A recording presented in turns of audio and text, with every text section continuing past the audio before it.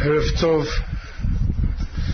השיעור היום בלילה מוקדש לרפואתה של הילדה שזקוקה לרחמי שמיים, רחל חיה בת שושנה, השם ישלח לה רפואה שלמה מן השמיים במהרה. הנושא שלנו היום, שאנחנו הולכים לקראת חג השבועות, מתן תורה, זה נבואה. דין נבואה בישראל ודין נביא בישראל. הסיבה היא מפני שהמטרה הכי גבוהה שיש במתן תורה זה לא רק לקבל עול תורה ומצוות, שיבוד מצוות, להיות עמלים בתורה, אלא כדי להגיע לנבואה. וזהו מובן המלא של ואתם תהיו לי ממלכת כהנים וגוי קדוש. עד כדי כך שהתורה בפרשת משפטים, בפרשה של ברית, מספרת לנו את המדרגה הגדולה שעם ישראל הגיע כתוצאה ממתן תורה, כתוצאה מזה שנכנסו לברית ויראו את אלוקי ישראל ויחזו את האלוקים. המובן הוא בוודאי מעבר למושגים שלנו, אבל התורה התכוונה בזה להודיע לנו עד כמה אדם יכול לטפס ולהגיע על ידי מאמצים. אחרי שאנחנו עם ישראל נכנסנו לברית ואנחנו הסתופפנו תחת כנפי השכינה, ואנחנו יודעים שהרמב"ם בהלכה האחרונה שלו ביד החזקה אומר לנו שמה יהיה באחרית הימים כשיבוא מלך המשיח. הרמב"ם אומר לנו שעם ישראל יהיו נביאים ויוכלו לדעת סודות של תורה על ידי רוח הקודש. המטרה היא כדי להגיע לנבואה, להגיע לרוח הקודש. היום אנחנו מאוד רחוקים מזה. אנחנו מאוד עובדים על עצמנו כדי לקיים את המצוות, עול תורה ומצוות מתוך שמחה. אבל כשיושבים ולומדים תורה לפי כל הספרים, יש מעין חוויה זו שאדם חווה את הנצח, משהו, חוויה מעל הטבע, כשאדם יושב ולומד תורה ועמל בתורה. ולכן הנושא שלנו היום זה על עניין של נבואה ואחר כך נבואה ותורה. השאלה היא אם יש נבואה באומות העולם או לא. לא כל כך ידוע שהשיטה של הרמב"ם היא שיש נבואה באומות העולם. ואם יבוא ברוך אתה אדוני אלוהינו מלך העולם שהכל נהיה בדברו, ואם יבוא גוי ויאמר שיש לו נבואה ויגיד לנו לעשות דבר מסוים, וכמובן זה לא נגד התורה, זה דבר הרשות, והוא נותן אותו מופת כדי שתתברר נבואתו להיות אמיתי, וזה מתברר להיות אמיתי וזה לא מתברר להיות שקר. הרמב"ם אומר, השיטה של הרמב"ם היא שאנחנו חייבים לשמוע אליו, להקשיב למה שהוא אומר לנו ולעשות אותו דבר, שעל פי נבואה הוא מביא לנו צו. הדבר הזה הוא מדויק מדברי הרמב"ם ביד החזקה בהלכות יסודי התורה, והוא עוד יותר מפורש ממש בדבריו באיגרת תימן בפרק שביעי הלכות יסודי התורה. כשרמב"ם מסביר לנו את הנבואה, מה זה נבואה, הרמב"ם בכלל לא מדגיש שנבואה חלה רק על ישראל. ואדרבה, לשונו בפרק זין הלכות יסודי התורה, הלכה א' הוא מיסודי הדת, לידע שהשם מנבא את בני אדם, שהשם מנבא, מביא נבואה, מכיל נבואה על בני אדם. הרמב"ם לא אומר על בני ישראל, על ישראל, על עם ישראל. הרמב"ם אומר על בני האדם. זאת אומרת שגם על אלו שהם לא יהודים, הם גם יכולים לקבל נבואה. והלאה ברמב"ם, פרק ט' הלכות יסודי התורה, הרמב"ם כותב את זה עוד יותר מפורש, וזה לשון הרמב"ם בפרק ט' הלכות יסודי התורה, הלכה א'. הרמב"ם אומר, קודם כל הוא מסביר לנו את הנבואה של משה, שהנבואה של משה זה תורה, כמו שרב חיים מסביר, שזה אחד מהדברים המיוחדים בנבואה של משה, שנבואה של משה הוא נהיה תורה, ומכיוון שנבואה של משה זה תורה, זה דבר שזה עומד לנצח, לעולם עולמי עולמים. הרמב"ם אומר, דבר מפורש בתורה שהיא מצווה עומדת לעולם ולעולמי עולמים, אין לה לא שינוי ולא גירעון ולא תוספת. ואחרי שהרמב"ם מסביר לנו את הדבר הזה, שזאת התורה לא תשתנה ולא תהיה מוחלפת ולא תהיה שום תורה אחרת מאת הבורא יתברך שמו, הרמב"ם אומר, ונאמר לא בשמיים היא, הלמדת שאין נביא רשאי לחדש דבר מעתה. אי אפשר להוסיף על התורה, לשנות את התורה. אפילו אם יבוא נביא וירצה לעשות את זה, יהיה לו דין של נביא השקר. והרמב"ם מסיק דבריו ואומר, לפיכך אם יעמוד איש בין מן האומות, בין מישראל, ויעשה אות ומופת, ויאמר שהשם שלחו להוסיף מצווה או לגרוע מצווה או לפרש במצווה מן המצוות, פירוש שלא שמענו ממשה, או שאמר שאותן המצוות שנצטוו בהם ישראל אינם לעולם ולדורי דורות, אלא מצוות לפי זמן היו, הרי זה נביא שקר, שהרי בא להכחיש נבואתו של משה ומיתתו בחנק, על שהזיד לדבר בשם השם אשר לא ציווהו.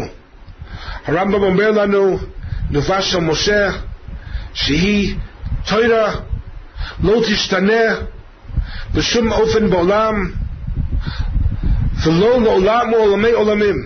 ואם יבוא נביא ויצא לשנות את התורה או את פירוש דברי התורה, יהיה לו דין של נביא שקר ומיתתו בחנק. והרמב"ם כולל בזה, לא משנה אם הנביא הוא מן אומות העולם או שהנביא יהיה מישראל, כלשון הרמב"ם, כדברי הרמב"ם, לפיכך אם יעמוד איש בין מן האומות בין מישראל. אבל זה ברור שאם יהיה גוי שבא בנבואה ויצא לשנות את התורה, בוודאי שהוא שקרן וזה שקר, אבל אנחנו לא נאמר שמיתתו בחנק. אז למה הרמב"ם כלל פה גם אם יבוא אחד מן אומות העולם? הרי הדין של מיתתו בחנק לא שייך לזה. אבל זה ברור שהרמב"ם התכוון פה למשהו אחר. הרמב"ם התכוון לומר לנו פה שאפילו מן אומות העולם, רק אם הנבואה שלו מתברר להיות שקר מפני שהוא בא להכחיש נבואתו של משה, מפני שהוא בא לשנות את התורה, לכן אנחנו אומרים שלא מקשיבים עליו מפני שהוא נביא שקר, אשר בוודאי לא שייך העונש של חנק, מפני שנביא שקר זה לא אחד משבע מצוות בני נוח. אבל הרמב"ם בא להשמיע לנו, ללמד אותנו, שאם נבואה שלו לא מתבררת להיות שקר, אלא אדרבה מתבררת להיות אמיתי, אנחנו חייבים להקשיב אליו, אפילו שהוא לא מישראל, אפילו שהוא מן אומות עולם. לכן הרמב"ם כלל פה מן אומות. הוא לא בא לומר שגם מן אומות יש מיתת חנק, אין מיתת חנק. הוא בא לומר לנו שגם מן אומות, רק מפני שנבואתו מתבררת להיות שקר, לכן אנחנו לא מקבלים דבריו.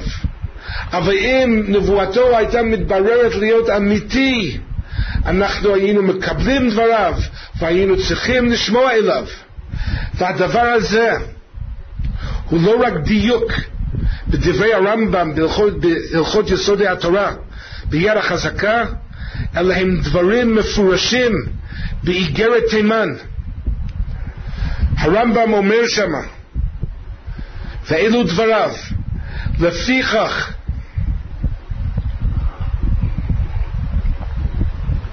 אם יעמוד נביא מישראל או משאר האומות ויקרא בני אדם לדתו של משה רבנו, ולא יוסיף ולא יגרע כמו ישעיהו וירמיהו וזולתם.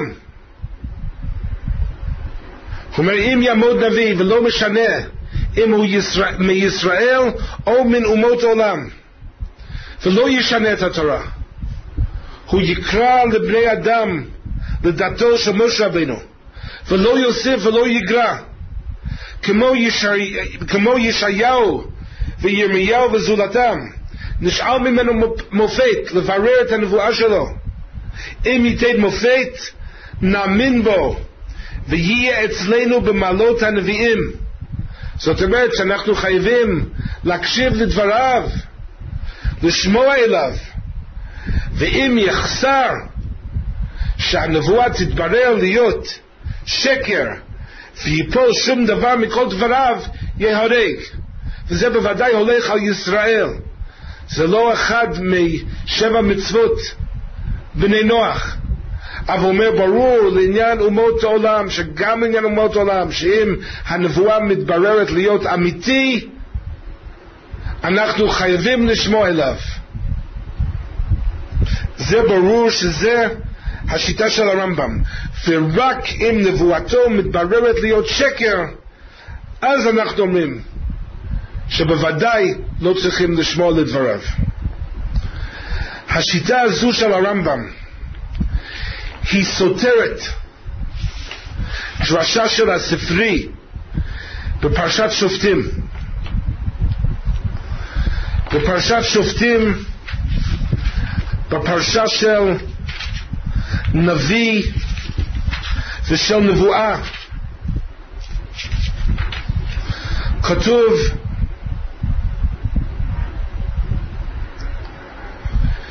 תמים תהיה עם השם אלוקיך, לא הולכים אחרי קוסמים, כי הגויים האלה אשר אתה יורש אותם אל מעוננים ואל קוסמים ישמעו, אבל אנחנו בוטחים בשם, ואתה לא כן נתן לך השם אלוקיך. נביא מקרבך מאחיך כמוני, יקים לך השם אלוקיך, אליו תשמעון. ככל אשר שאלת מעם השם אלוקיך בחורב ביום הקהל לאמור, לא אוסף לשמוע את כל השם אלוקי, ואת האש הגדולה הזאת לא אראה עוד ולא אמות. ויאמר השם אלי, היטיבו אשר דיברו, נביא אקים להם מקרב אחיהם כמוך, ונתתי דברי בפיו, ודיבר עליהם את כל אשר אצוונו. והיה האיש אשר לא ישמע אל דברי אשר ידבר בשמי, אנוכי אדרוש מעמו. זו הפרשה של נביא ושל נבואה.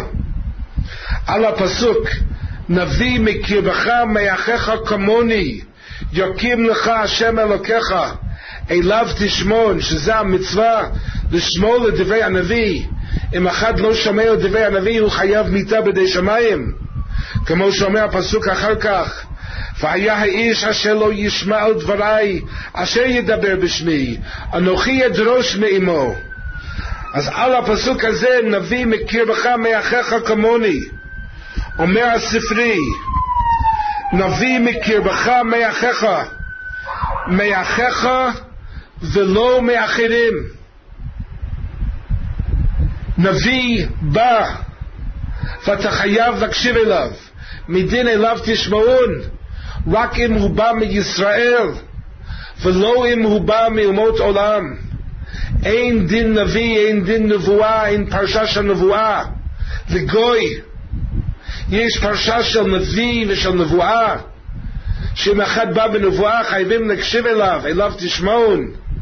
זה רק כשהוא בא מישראל, אבל לא אם הוא בא מאומות עולם.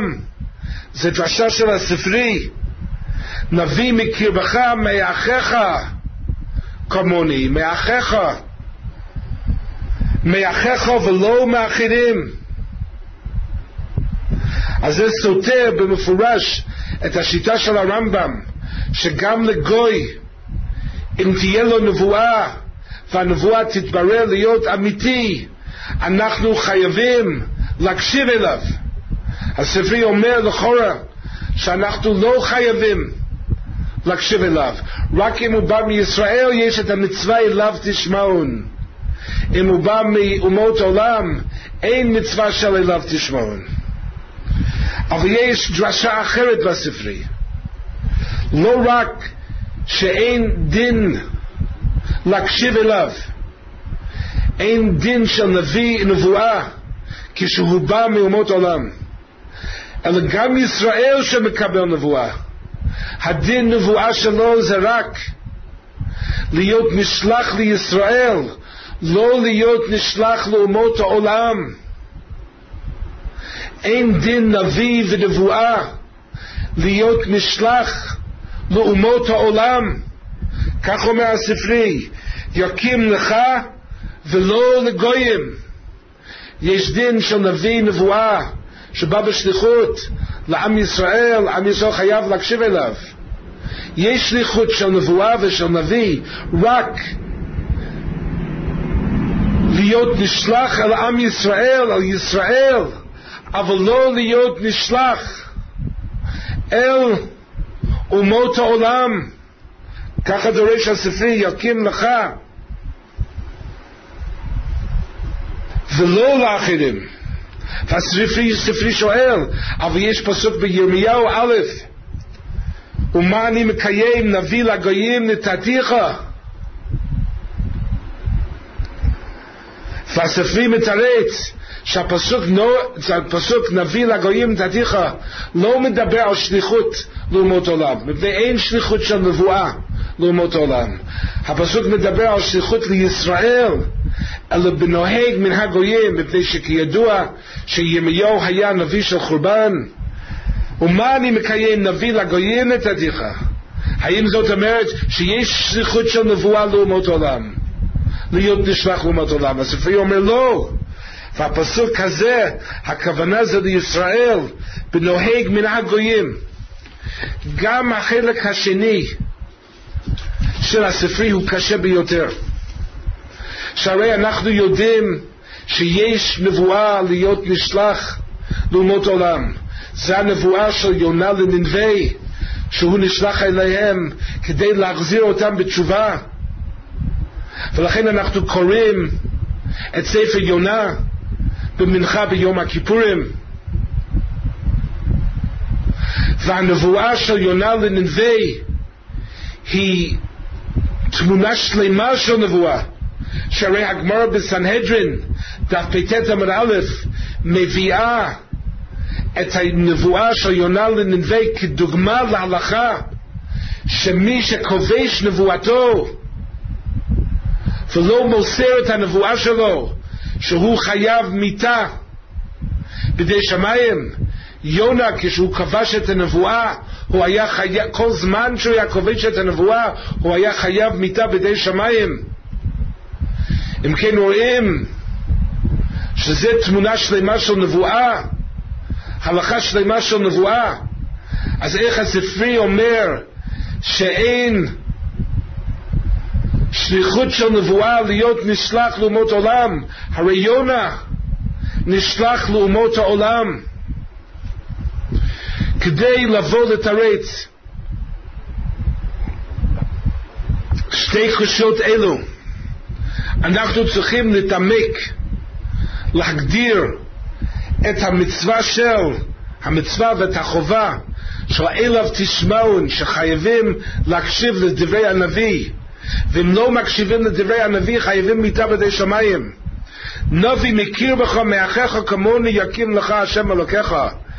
אליו תשמעון, והיה האיש אשר לא ישמע אל דברי אשר ידבר בשמי, אנוכי אדרוש מעמו.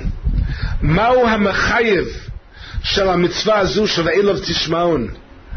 האם המחייב של מצווה זו זה העובדה לעצמה שמדובר בדבר השם? מה הנביא מוסר לנו? הוא מוסר לנו את דבר השם בלשונה וצורתה. את הנבואה זה דבר השם. אז מי יעז לעבור על דבר השם? לכן יש מצווה להקשיב לדברי הנביא. המצווה להקשיב לדברי הנביא היא בעצם מצווה להקשיב לדבר השם. או ייתכן שלא, שעובדה של דבר השם לעצמו הוא לא המחייב של המצווה שאליו תשמעון, אלא המצווה שאליו תשמעון היא חובה מסוימת, הוא דין מסוים, לשמוע לדברי הנביא. מפני שיש דין של נביא, יש חלות דין של נביא. נביא שבא אלינו בדבר השם, מוסר לנו את הנבואה, אנחנו חייבים להקשיב אליו. זה לא העובדה של דבר השם לעצמה שהוא המחייב באליו תשמעון, אלא זה דין מסוים לשמוע לדברי הנביא שבא אלינו בדבר השם. המחייב הוא לא דבר השם, המחייב הוא הדין מסוים של נביא. הדין של נביא הוא המחייב של אליו תשמעון. זאת אומרת, השאלה שלנו היא, מה המחייב של אליו תשמעון? האם עובדה של דבר השם הוא המחייב של אליו תשמעון, או זה הדין נביא הוא המחייב של אליו תשמעון? אז יש ראיה פשוטה שהמחייב של אליו תשמעון זה לא העובדה של דבר השם, אלא זה הדין נביא שהוא המחייב של אליו תשמעון. שהמצווה של אליו תשמעון הוא דין מסוים לשמוע לדברי הנביא כשהוא בא בנבואה, כשהוא בא בדבר השם, אבל זה דין מסוים לשמוע לדברי הנביא. הראיה היא שהרי אנחנו יודעים שמחד עובר על המצווה הזו שאליו תשמעון הוא חייב מיתה בדי שמיים, וזה הפסוק של הבאנו, והיה האיש אשר לא ישמע אל דברי אשר ידבר בשמי אנוכי אדרוש מעמו. הוא חייב מיתה בדי שמיים, אבל דבר השם יכול להתגלות באופנים אחרים, אפילו לא על ידי נבואה ולא על ידי נביא.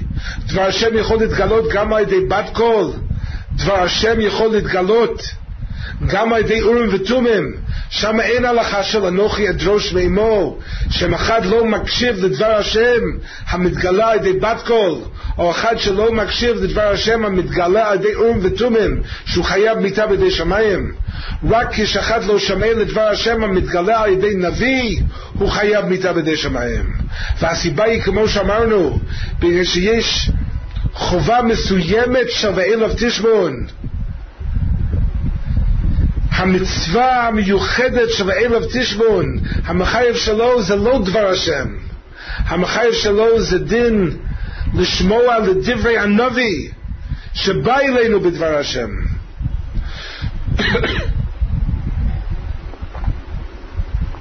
ורק בדין מסוים זה, בדין נביא, שאנחנו חייבים לשמוע לדברי הנביא, שם יש את ההלכה של אנוכי אדרוש מאמו, שמי שלא מקשיב לדברי הנביא הוא חייב מיתה בידי שמיים. זה דין מסוים של נביא, ורק כשאחד עובר על החובה מסוימת לשמוע לדברי הנביא הוא חייב מיתה בידי שמיים. על זה נאמר הפסוק, והיה האיש אשר לא ישמע לדבריי אשר ידבר בשמי אנוכי אדרוש מאמו. אבל אחד שעובר על דבר השם, שלא מתגלה על ידי נביא בכלל, אלא מתגלה על ידי בת קול, מתגלה על ידי אורים ותומים, בזה הוא לא חייב מיתה בידי שמיים. על זה לא נאמר אנוכי אדרוש מאמו. אפשר לתת 3 נפקמינה בהגדרה זו, שמחייב של אליו תשמעון זה לא עובדה של דבר השם לעצמו, אלא זה דין מסוים לשמוע לדברי הנביא. דין נביא יש פה, הדין נביא הוא המחייב של אליו תשמעון. נפקמינה אחת תהיה, אם אחד מקבל נבואה ומובן מאליו שהוא חייב למסור את הנבואה,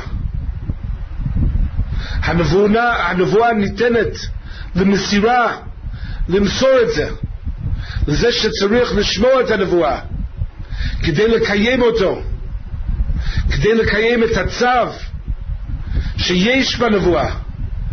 אם הנביא ימסור את הנבואה, אבל ימסור את הנבואה לא כצורתה ובלשונה מדויק, אלא הוא רק ימסור את תוכן הנבואה, אבל לא לשון הנבואה, לא הצורה המדויקת של הנבואה, האם חייבים להקשיב אליו מבחינת דבר השם המתגלה מתוך הנבואה? בוודאי חייבים להקשיב אליו. זה ודאי לא גרע מבת קול, מדבר השם המתגלה בתוך בת קול, או מדבר השם המתגלה בתוך אורים ותומים. אבל בדין המסוים של לשמוע לדברי הנביא, בזה נאמרה הלכה של מסירת הנבואה. המסירה של הנבואה זה המחייב של אליו תשמעון. ומסירת הנבואה הפירוש הוא בצורתה המדויקת, בלשונה המדויקת. הדין נביא הוא המחייב של אליו תשמעון. מה מחייב אותנו בזה? מה שמחייב אותנו הוא בזה שהנביא בא ומוסר את הנבואה. יש מסירת נבואה, הנביא מוסר לנו את הנבואה, לכן אנחנו חייבים לשמוע אליו. בזה נאמר, זה הלכה מיוחדת בדין נביא. אז בזה נאמר הלכה שצריכים מסירת הנבואה. הרגע של מסירת הנבואה זה הרגע שמחייב באליו תשמעון. ומסירת הנבואה פירוש הוא שימסור את זה בצורתה מדויקת, בלשונה מדויקת. אבל אם הוא רק מעביר לנו את התוכן של הנבואה, אבל אין קיום של מסירת הנבואה, אי אפשר לחייב אותנו מדין נביא, מדין לשמור לדברי הנביא. אבל הרי אנחנו יודעים תוכן הנבואה, ואם יודעים תוכן הנבואה, הרי יש דבר השם שמתגלה מתוך הנבואה, ואנחנו צריכים לקיים את הדבר השם, כדי שזה לא גרע מדבר השם המתגלה מבת קול, מתוך בת קול, או דבר השם המתגלה בתוך אורים ותומים. אבל על זה לא יהיה חייב מיתה בידי שמיים, על זה לא תהיה חובה מסוימת של אליו תשמעון. רק אם תהיה מסירת הנבואה, מסירת הנבואה פירוש הוא בלשונה מדויקת, אז חלה חובה מסוימת, הדין המסוים לשמוע לדברי הנביא של אליו תשמעון.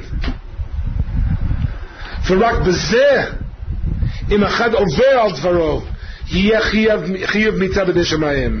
מדין והיה האיש אשר לא ישמע דבריי אשר ידבר בשמי אנוכי אדרוש מאמו. זו נפקמינה ראשונה. נפקמינה שנייה תהיה, אם אנחנו מדברים נאמר בשני נביאים, נביא א' ונביא ב'. נביא א' מקבל צו, נביא א' מקבל נבואה למסור, ובנבואה יש צו עבור נביא ב', שנביא א' ימסור את הנבואה עם הצו הכלול בה לנביא ב'. אם נביא א' ימסור את הנבואה לנביא ב', נביא ב' בוודאי חייב לשמוע מדין אליו תשמעון, ואם הוא לא ישמע ויעבור עליו תשמעון, בוודאי הוא יהיה חייב מיתה בידי שמיים. אבל מה יהיה אם נביא א' לא מסר את הנבואה לנביא ב'?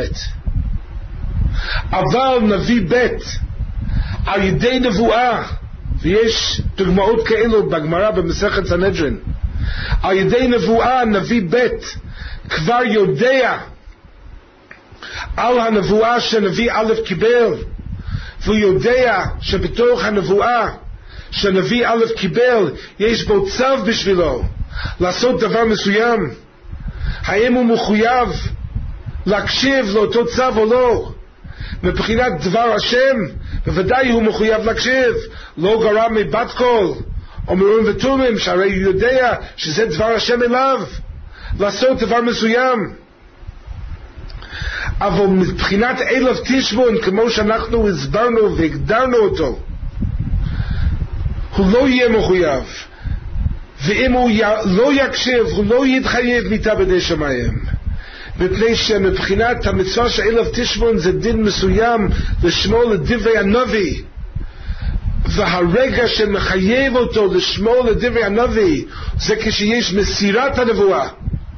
כמו שאמרנו קודם, זה שנביא ב' יודע על פי נבואה מה קיבל נביא א' בנבואתו, וכלול בה צו עבור נביא ב', זה בוודאי לא נחשב למסירת נבואה.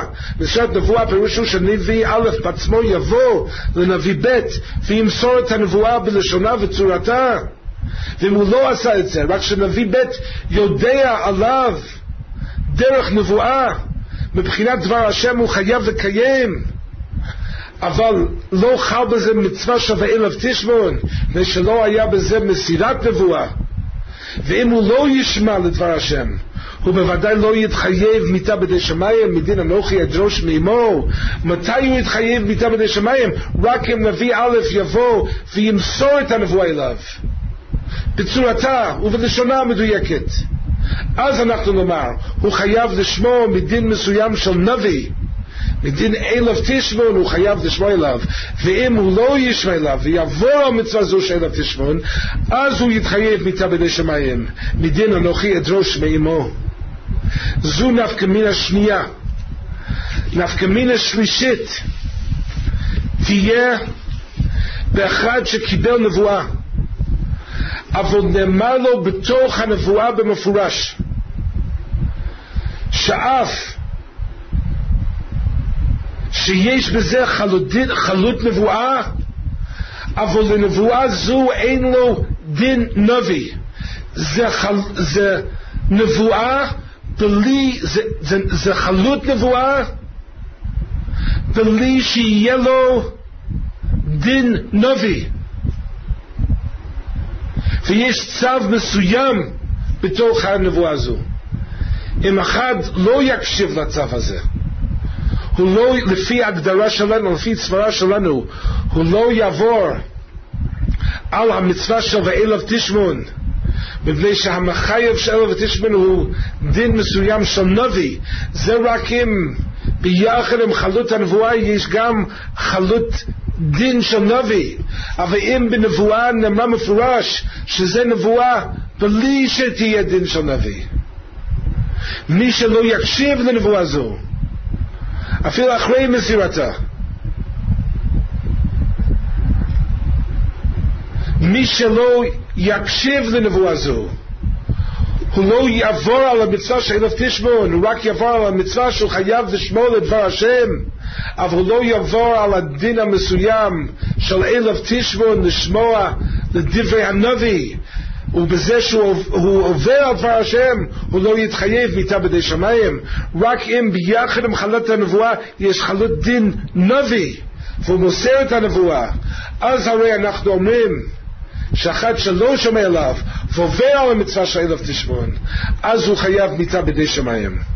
אלו הם 3 נפקמינות בהגדרה זו, והיסוד לזה, המקור לזה,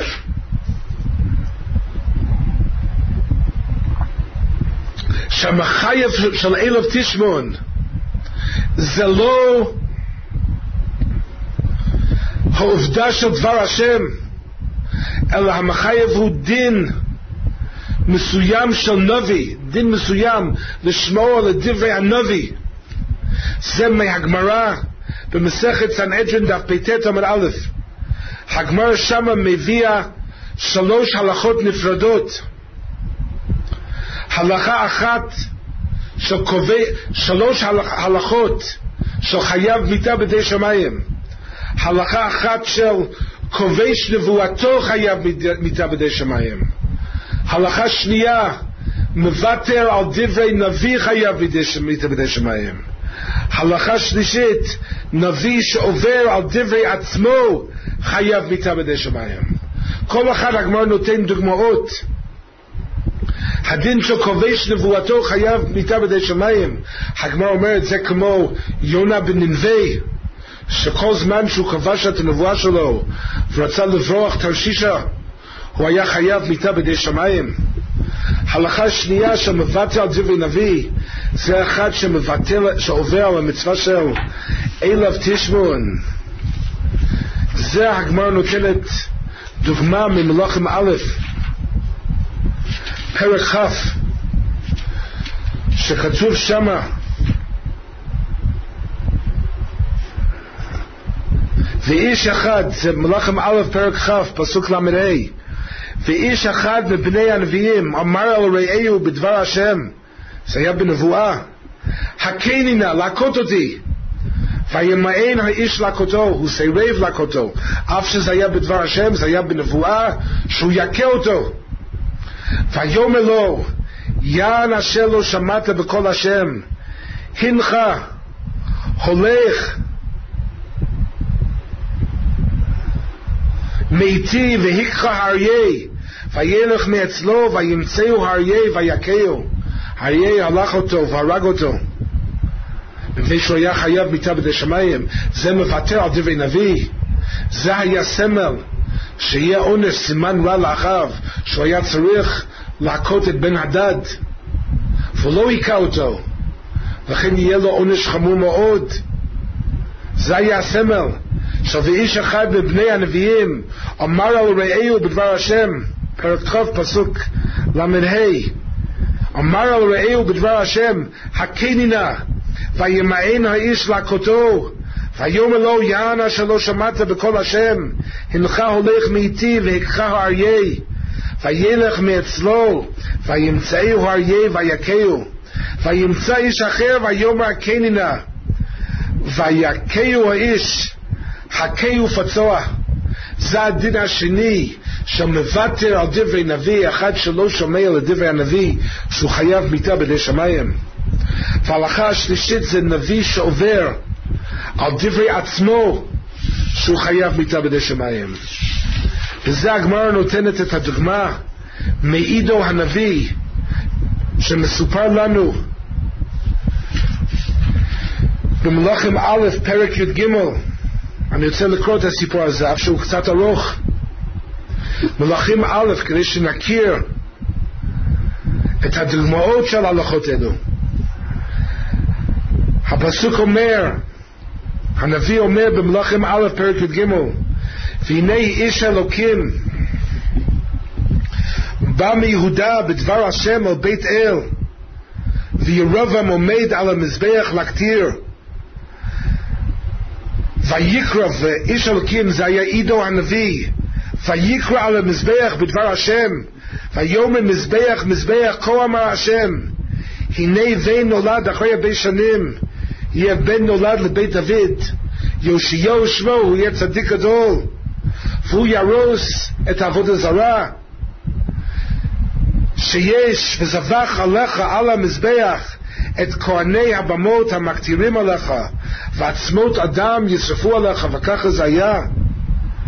ועידו הנביא אמר, הוא נתן מופת שככה זה יהיה, ונתן ביום ההוא מופת לאמור, זה המופת אשר דיבר השם, הנה המזבח נקרע ונשפך הדשן אשר עליו, ויהי כשמו המלך את דבר איש אלוקים אשר קרא על המזבח בבית אל, וישלח ירבעם את ידו מעל המזבח לאמור, תפסו, ותיבש ידו אשר שלח עליו, ולא יכול להשיב אליו. והמופת התקיימה, והמזבח נקרע, והדשן נשפך, וישפך הדשן מהמזבח כמופת אשר נתן איש אלוקים בדבר השם. ואחר כך המלך ביקש מעידו הנביא להתפלל בשבילו, והוא התפלל בשבילו, והוא התרפא, ותשב יד המלך אליו ותהי כבראשונה. וכתוב שהמלך הזמין אותו לאכול, וידבר המלך אל איש אלוקים, בוא איתי הביתה וסדה, ואתן לך מתת. ויאמר איש אלוקים אל המלך, אם תיתן לי את חצי ביתך, לא אבוא עמך, ולא אכל לחם ולא אשתה מים. במקום הזה אני לא יכול לא לאכול לחם ולא לשתות מים, כי כן ציווה אותי בדבר השם, ככה קיבלתי צו בנבואה, לאמור לא תאכל לחם ולא תשתה מים, ולא תשוב בדרך אשר הלכת, וילך בדרך אחר ולא שוב בדרך אשר בא אל בית אל. בינתיים הוא קיים את הצו שהוא קיבל בנבואה. אבל אחר כך כתוב, ונביא אחד זקן יושב בבית אל, זה היה נביא השקר, ויבוא בנו ויספר לו את כל המעשה אשר עשה איש אלוקים היום בבית אל, את הדברים אשר דיבר על המלך, ויספרום לאביהם, וידבר עליהם אביהם איזה הדרך הלך, ויראו בניו את הדרך אשר הלך איש אלוקים אשר בא מיהודה, ויאמר אל בניו, חבשו לי החמור, ויחבשו לו החמור ויקב עליו. והוא הלך למצוא את עידו הנביא, נביא השקר הלך למצוא אותו, וילך אחרי איש אלוקים, וימצאהו יושב תחת העילה, ויאמר אליו, אתה איש אלוקים אשר באת מיהודה? ויאמר אני. ויאמר אליו, לך איתי הביתה ואכול לחם. ואומר לו שלא יוכל, ויאמר לא אוכל לשוב איתך ולבוא איתך, ולא אוכל לחם ולא אשתה איתך מים במקום הזה, מפני שיש לו צו בנבואה בדבר השם לא לעשות את זה. כי דבר אליי בדבר השם, לא תאכל לחם ולא תשתה שם מים, לא תשוב ללכת בדרך אשר הלכת בה. והנביא השקר הזה רימה אותו, שיקר לו, ויאמר לו, גם אני נביא כמוך. ומלאך דיבר אליי בדבר השם לאמור, השבהו איתך לביתך ויאכל לחם ויש מים, כי חש לו, וישב איתו ויאכל לחם בביתו ויש מים, ויהי הם יושבים על השולחן. עידו הנביא, זה מה שנקרא נביא שעובר על דברי עצמו, הוא עבר על הצו שהוא הנביא עצמו קיבל בנבואה. סליחה. ויהי דבר השם אל הנביא אשר השיבו, ויקרא לאיש אלוקים אשר בא מיהודה לאמור, כה אמר השם, יען כי מרית פי השם, ולא שמרת את המצווה אשר ציווך השם אלוקיך, ותשב ותאכל לחם ותשת מים במקום אשר דיבר אליך, אל תאכל לחם ואל תשת מים, לא תבוא נבלתך על קבר אבותיך. ויהי אחרי אכלו לחם ואחרי שתותו, ויחבש לו החמור לנביא אשר השיבו, וילך וימצאהו עיי בדרך וימיתהו. זה היה עונש, חייב מיתה בידי שמיים, נביא שעבר על דברי עצמו. ותהי נבלתו מושלכת בדרך, והחמור עומד אצלה והאריה עומד אצל הנבלה, והנה אנשים עוברים ויראו את הנבלה מושלכת בדרך ואת האריה עומד אצל הנבלה, ויבואו וידברו בעיר אשר הנביא הזקן יושב בה, וישמע הנביא אשר השיבו מן הדרך ויאמר איש אלוקים הוא אשר מרא את פי השם ויתנהו השם לאריה וישברהו וימיתהו כדבר השם אשר דיבר לו וידבר אל בניו לאמור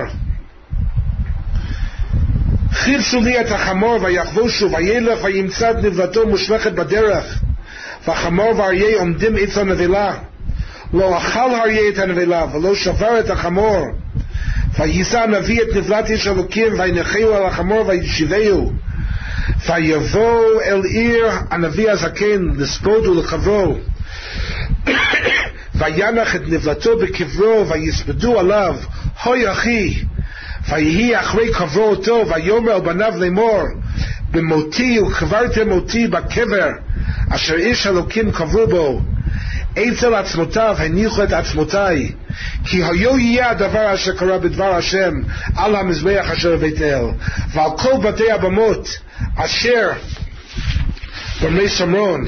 ואחר כך אני רק מעריך בסיפור משך חשוב להבין את המשך הדברים שככה זה קרה במלאכים בית בפרק כ"ג. ככה זה קרה שיהושע המלך צדיק גדול הוא הרס את עבודה זרה והוא הקטיר את העצמות על אותו מזבח. ויפן יאשיהו זה מלאכים בית פרק כ"ג פסוק ט"ז ויפן יאשיהו וירא את הקברים אשר שם בהר וישלח ויקח את העצמות מן הקברים וישרוף על המזבח ויטמאו כדבר השם אשר קרא איש אלוקים זה עידו הנביא אשר קרא את הדברים האלה ויאמר מה ציון הלז אשר אני רואה. וכתוב שמצד אחד היה יוצא פרחים מאוד יפים, מצד השני היה יוצא קוצים והוא לא הבין מה זה. ויאמרו אליו אנשי העיר הקבר איש אלוקים אשר בא מיהודה ויקרא את הדברים האלה אשר עשית על מזבח בית אל ויאמר הניחו לו איש על יונה עצמותיו וימלטו וימרטו עצמותיו את עצמות הנביא אשר בא משומרון. קצת הרחתי אבל זה הסיפור העצוב של עידו הנביא, של נביא שעובר על דברי עצמו שהוא עצמו קיבל צו על פי נבואה והוא מסר את כל הנבואה אבל היה צו אחד שהוא היה צריך לקיים לעצמו שלא לאכול ולא לאכול לחם ולא לשתות מים והוא ביטל את זה, עבר על הצו הזה לכן אכל אותו אריה וימיתהו חייב מיתה בידי שמיים. אז אני חוזר לנושא שלנו. אני אומר שהיסוד להגדרה שלנו במצווה של אליו תשמעון יוצא מתוך דברי הגמרא במסכת סנהדרין דף פ"ט. הגמרא במסכת סנהדרין מביאה שמה 3 הלכות נפרדות של חיוב מיתה בידי שמיים. ראשונה זה כובש נבואתו חייב מיתה בידי שמיים. הלכה שנייה מוותר על דברי נביא, מי שלא שומע על דברי הנביא הוא חייב מיתה בידי שמיים. הלכה שלישית נביא שעובר על דברי עצמו חייב מיתה בידי שמיים. והגמרא מביאה ל3 הלכות אלו 3 מקורות נפרדות על כובש נבואתו. הגמרא אומרת, זה לשון הגמרא, הכובש נבואתו והמוותר על דברי נביא ונביא שעבר על דברי עצמו מיתתן בידי שמיים. דכתיב שכתוב בפרשה בשופטים והיה האיש אשר לא ישמע על דברי אשר ידבר בשמי אנוכי אדרוש מעמו. הגמרא אומרת, תכתיב האיש אשר לא ישמע. אשר לא ישמע זה הפירוש מוותר על דברי נביא, אחד שלא מקשיב לדברי הנביא. אבל הגמרא דורשת קרי בי לא ישמיע, זאת אומרת לנו שמי שכובש נבואתו חייב מיתה בידי שמיים. מי שכובש את הנבואה לא משמיע את הנבואה, לא משמיע את הדברים. וגם הגמרא אומרת וקרי בי לא ישמע אל דבריי, זה הולך על נביא שעובר על דברי עצמו שהוא חייב מיתה בידי שמיים. וכתיב אנוכי אדרוש מעמו בידי שמיים. אז רואים שזה 3 הלכות נפרדות, 3 דרשות נפרדות. ומכן בוודאי הלכה של מוותר על דברי נביא, וההלכה של נביא שעובר על דברי עצמו הם שתי הלכות נפרדות, שתי הלכות שונות.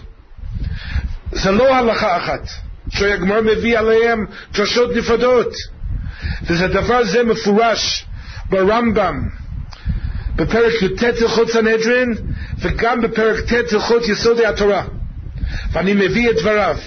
הרמב"ם בפרק י"ט הלכות סנהדרין הלכה ג' אומר לנו שיש מחויבי מיתה בידי שמיים שלא עוברים עליו ולכן לא חייבים מלכות. והרמב"ם אומר, הוא נותן דוגמאות, אבל המשמש בלא קידוש ידיים ורגליים אף על פי שהוא חייב מיתה אינו לוקה מפני שהיא מצוות עשה, וכן נביא שכבש נבואתו או שעבר על דברי עצמו והעובר על דברי נביא. הרמב"ם אומר אף על פי ששלשתן במיתה, שלשתן, זאת אומרת זה שלוש הלכות נפרדות, אינו לוקה שהן באים מכלל עשה שנאמר אליו תשמעון, ולאו הבא מכלל עשה הרי הוא כעשה ואין לוקים עליו. זאת אומרת הרמב"ם מתייחס ומוותר על דברי נביא ונביא שעובר על דברי עצמו כשתי הלכות נפרדות. וכן הוא גם ברמב"ם פרק ט' הלכות יסודי התורה הלכות ב' וג'.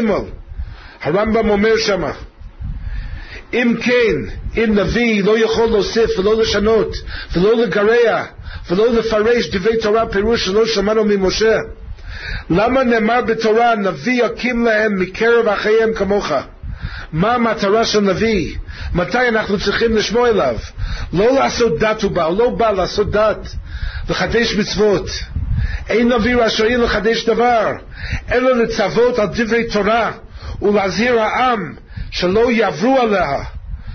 הוא בא לחזק את התורה, כדי לחזק את תורת משה, כמו שאמר האחרון שבהם, שבנביאים, מלאכי, זכרו תורת משה עבדי, וכן אם ציוונו בדברי הרשות, בדבר הרשות יכול לצוות אותנו, על פי נבואה, כגון לכו למקום פלוני, או אל תלכו, עשו מלחמה היום, או אל תעשו, בנו חומה זו, או אל תבנוה, מצווה לשמוע לו, ועובר על דבריו חייב מיתה בידי שמיים, שנאמר והיה האיש אשר לא ישמע על דבריי, אשר ידבר בשמי, אנוכי אדרוש מעמו. זה מוותר על דברי נביא. והרמב"ם ממשיך, וכן נביא שעבר על דברי עצמו והכובש נבואתו חייב מיתה בידי שמיים. ובשלשתן נאמר אנוכי אדרוש מעמו. שלוש הלכות נפרדות. אם כן ברור שמוותר על דברי נביא ונביא שעובר על דברי עצמו הם שתי הלכות שונות, וזה יסוד לדברנו. מפני שאם אנחנו היינו אומרים שהמחייב של המצווה של אליו תשמעון זה עובדה של דבר השם לעצמו, מה זה משנה אם זה מוותר על דברי נביא או נביא שעובר על דברי עצמו? שניהם עוברים על דבר השם המתגלה מתוך נבואה. זה היה צריך להיות הלכה אחת ולא שתי הלכות שונות. הרי מוותר על דברי נביא לא שומע לדבר השם המתגלה מתוך הנבואה, וכן נביא שעובר על דברי עצמו כמו עידו הנביא עובר על דבר השם שהתגלה לו בנבואה. מה ישנה זה מזה? זה לא משנה בכלל אם זה נביא שעובר על דברי עצמו או אחד שמוותר על דברי נביא. אז למה להתייחס לזה כשתי הלכות שונות? אלא מזה אנחנו רואים שהמחייב של אליו תשמעון זה לא עובדה של דבר השם, אלא שיש דין מסוים לשמוע לדברי הנביא.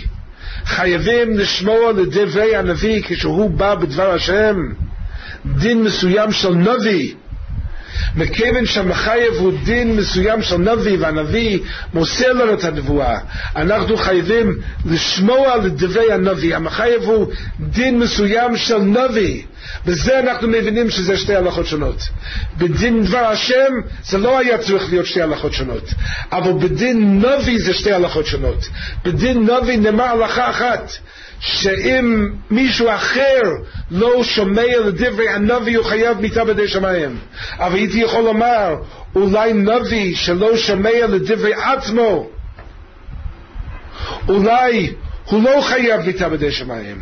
אז בזה נאמר הלכה אחרת, זה הלכה בפני עצמה, שנביא שקיבל צו בנבואה, כי נביא הוא קיבל את הצו הזה, כי נביא הוא קיבל את הצו הזה, והוא עבר על אותו צו שהוא קיבל, הוא חייב מיתה בידי שמיים. זה שתי הלכות שונות, מאחד לא היינו יכולים ללמוד את השני ולא מהשני את הראשון. אם המחייב היה דבר השם, שתי הלכות היו הלכה אחת, בשניהם הוא לא מקשיב לדבר השם, הוא עובר על דבר השם. אבל מכיוון שהמחייב הוא דין מסוים של נביא, להקשיב לדברי הנביא, יש בזה הבדל.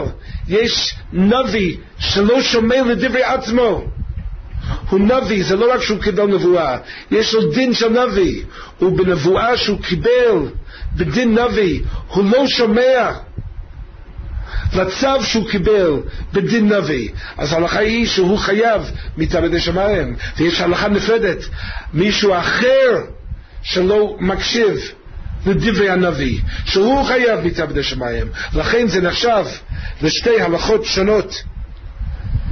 עכשיו אנחנו נבוא לתרץ את הקושיות, את הקושיה נגד הרמב"ם, אבל אנחנו נפסיק לכמה דקות לשמוע ניגוני קודש.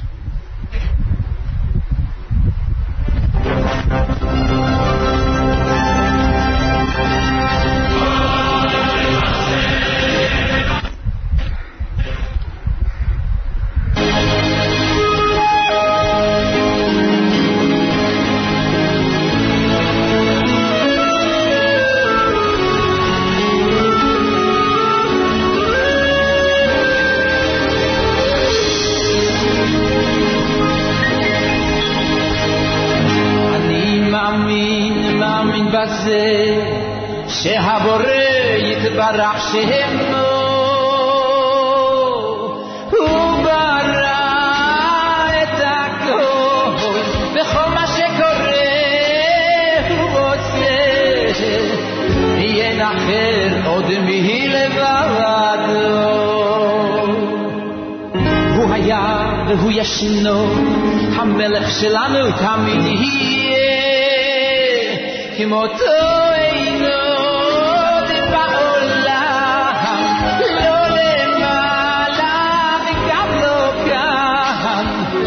רק אליו וכדאי שנתפלל.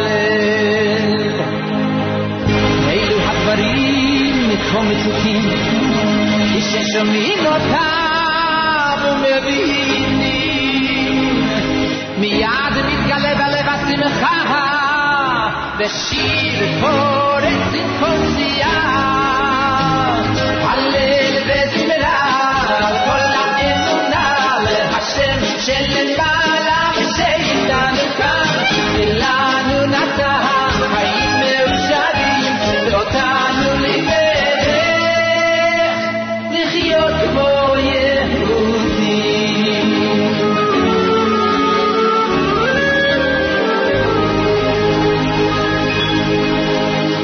אני מאמין במה שכתוב, שכל דברי הנביאים אמת, ושמשה רבינו לכולם אדום, בתורתו אמת כמו היום, ולעולם ועד היא לא תשתנה. והוא רואה והוא שומע מעשים ומחשבות, רק הוא יודע, לא עושים מצוות ייתן שכר, ולמי שלא יהיה קצת מר, ומשפטו כמו תמיד אמת. אני מאמין ומאושר במה שסיפרה לי אמא על יום מחר, יבוא משיח בלהבות ויקבצנו בנפלאות, אפילו על גשר של מיד, וכולנו נראה במו עינינו איך אבא שנפטר מתהלך וגם הנה יצא נלך לומר לו ברוך הבא והדמעות של אושר אז יהיו אילו הדברים כה מתוקים כששומעים אותם ומבינים היי מיד מתגלה בלב השמחה ושיר פורץ עם כל צייה הלל ונדרה הלל האמונה השם שלמעלה ושאיתנו כאן ולנו נתן הלל ושרים תורנו לימדך לחיות כמו יהודים הלל ונדרה על כל האמונה לשם שלמעלה ושאיתנו כאן ולנו נתן הלל ושרים תורנו לימדך לחיות כמו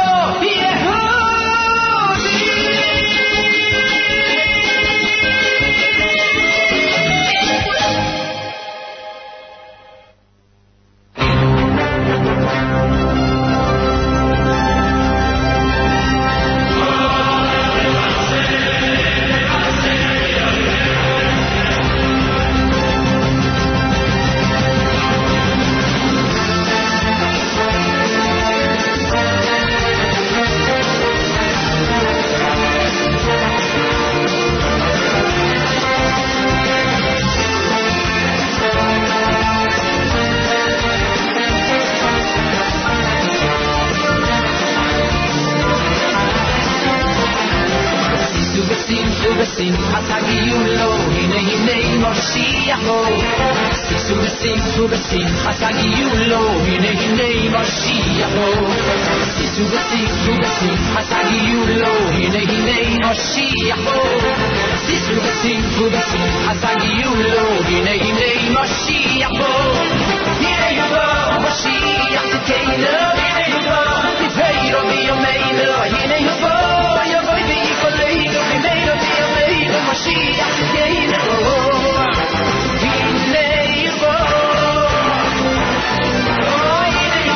מושיע תקנו, הנה יבוא תפארו ביומנו, הנה יבוא ויקולנו ממנו ביומנו מושיע תקנו.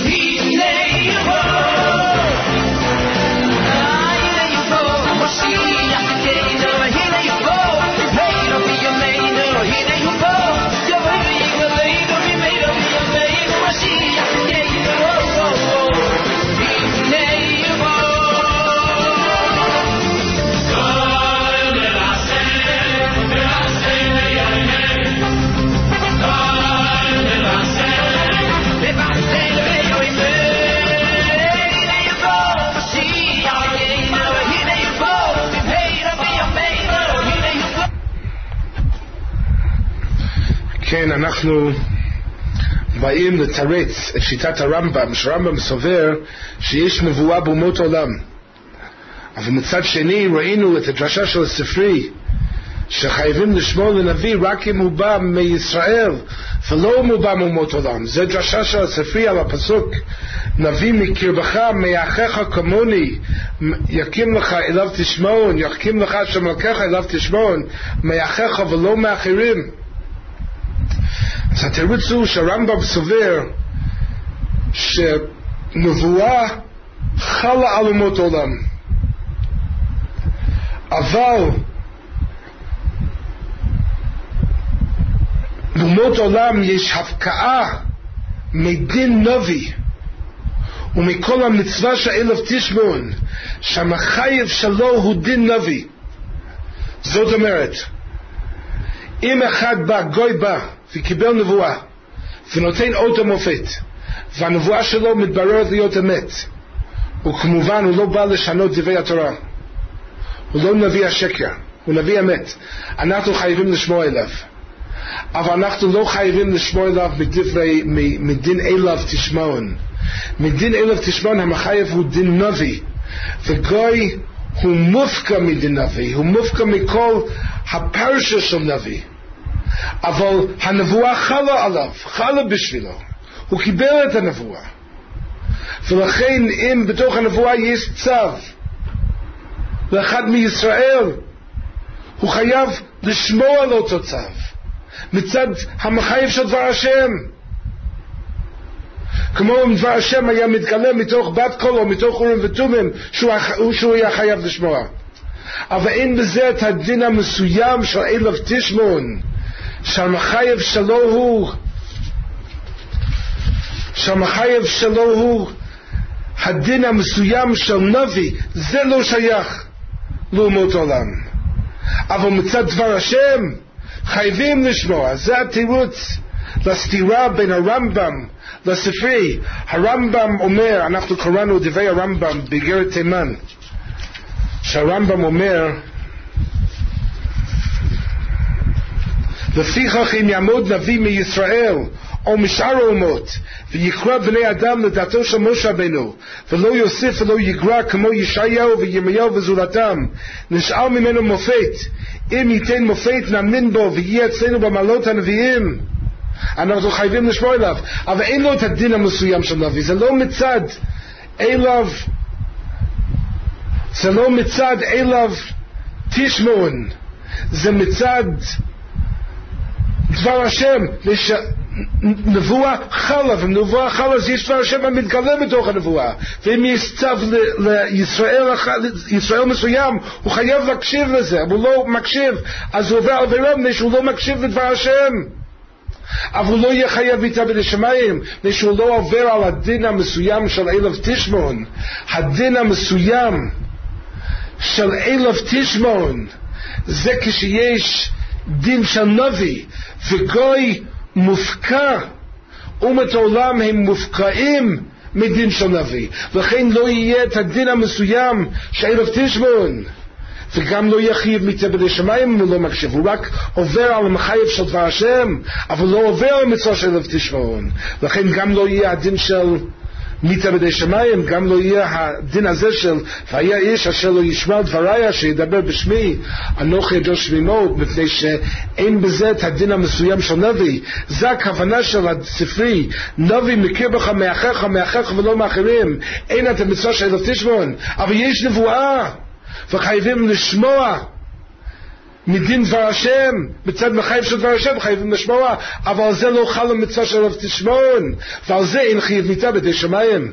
זה התירוץ השיטה של הרמב"ם, ולפי זה אנחנו יכולים להבין גם את ההלכה השנייה של הספרי. ההלכה השנייה של הספרי הוא נביא מקרבך מאחיך כמוני יקים לך השם אלוקיך, יקים לך ולא לאחרים. שאין נבואה להיות נשלח לאומות עולם. והקושיה היא, הרי אנחנו יודעים שיש נבואה שהנביא נשלח לאומות עולם. זה הנבואה של יונה לנינווה, כל זמן שהוא רצה לברוח תרשישה. וזה דוגמה מלאה של נבואה, בגלל שהיה בזה דין של כובש נבואתו חייב מיתה בידי שמיים. כל זמן שהוא רצה לברוח תרשישה הוא היה חייב מיתה בידי שמיים. אז אומרים שיש דין של נבואה להיות נשלח לאומות עולם. אז איך הספרי אומר יקים לך ולא לאחרים. אבל תרצו שגם פה הספרי לא מתכוונת לומר שאין חלוץ של נבואה. בוודאי יש חלוץ של נבואה. יש חלוץ של נבואה להיות נשלח לא רק לישראל אלא גם להיות נשלח לאומות עולם, כמו הנבואה של יונה לנביא. הספרי רק מתכוון לומר כשאחד בנבואה לשלח לאומות עולם אין לו דין נביא, זה רק הנבואה חלה, ויש את השליחות להיות נשלח לאומות עולם בנבואה זו, אבל לא חל עליו דין של נביא בזה. הדין המסוים של נביא, שיש בזה דין לשמוע על דברי הנביא, כמו שנסביר להלן, זה לא יכול להיות כשהוא נשלח לאומות עולם. כשנשלח לאומות עולם אין את הדין המסוים של נביא, אבל הנבואה חלה עבורם. הנבואה חלה כדי להיות נשלח לאומות עולם. זאת אומרת ששתי ההלכות של הספרי בעצם שייך לדין נביא, והספרי אומרת שאומות עולם מופקעים מדין נביא, בין אם זה עניין שהם בעצמם קיבלו את הנבואה, הם מופקעים מדין נביא, בין לעניין אם אחד לישראל נשלח עליהם, גם אין בזה דין של נביא, יש בזה רק דין שהנבואה חלה, אבל אין בזה דין של נביא. והסיבה היא שאומות העולם הם לגמרי מופקעים מדין של נביא. אלו הם שתי הדרשות של הספרי, זה הפקעה של אומות העולם לגמרי מדין נביא, אבל נבואה חלה בשבילם, וגם כדי להיות נשלח אליהם נבואה חלה. לכן זה הנבואה של יונה לנביא. לא היה ליונה דין נביא, אבל נבואה חלה עבורם להיות נשלח אליהם. אז יוצא מזה חידוש, ושאנחנו יודעים שהגמרא בסנהדרין אומרת שכובש נבואתו חייב מיתה.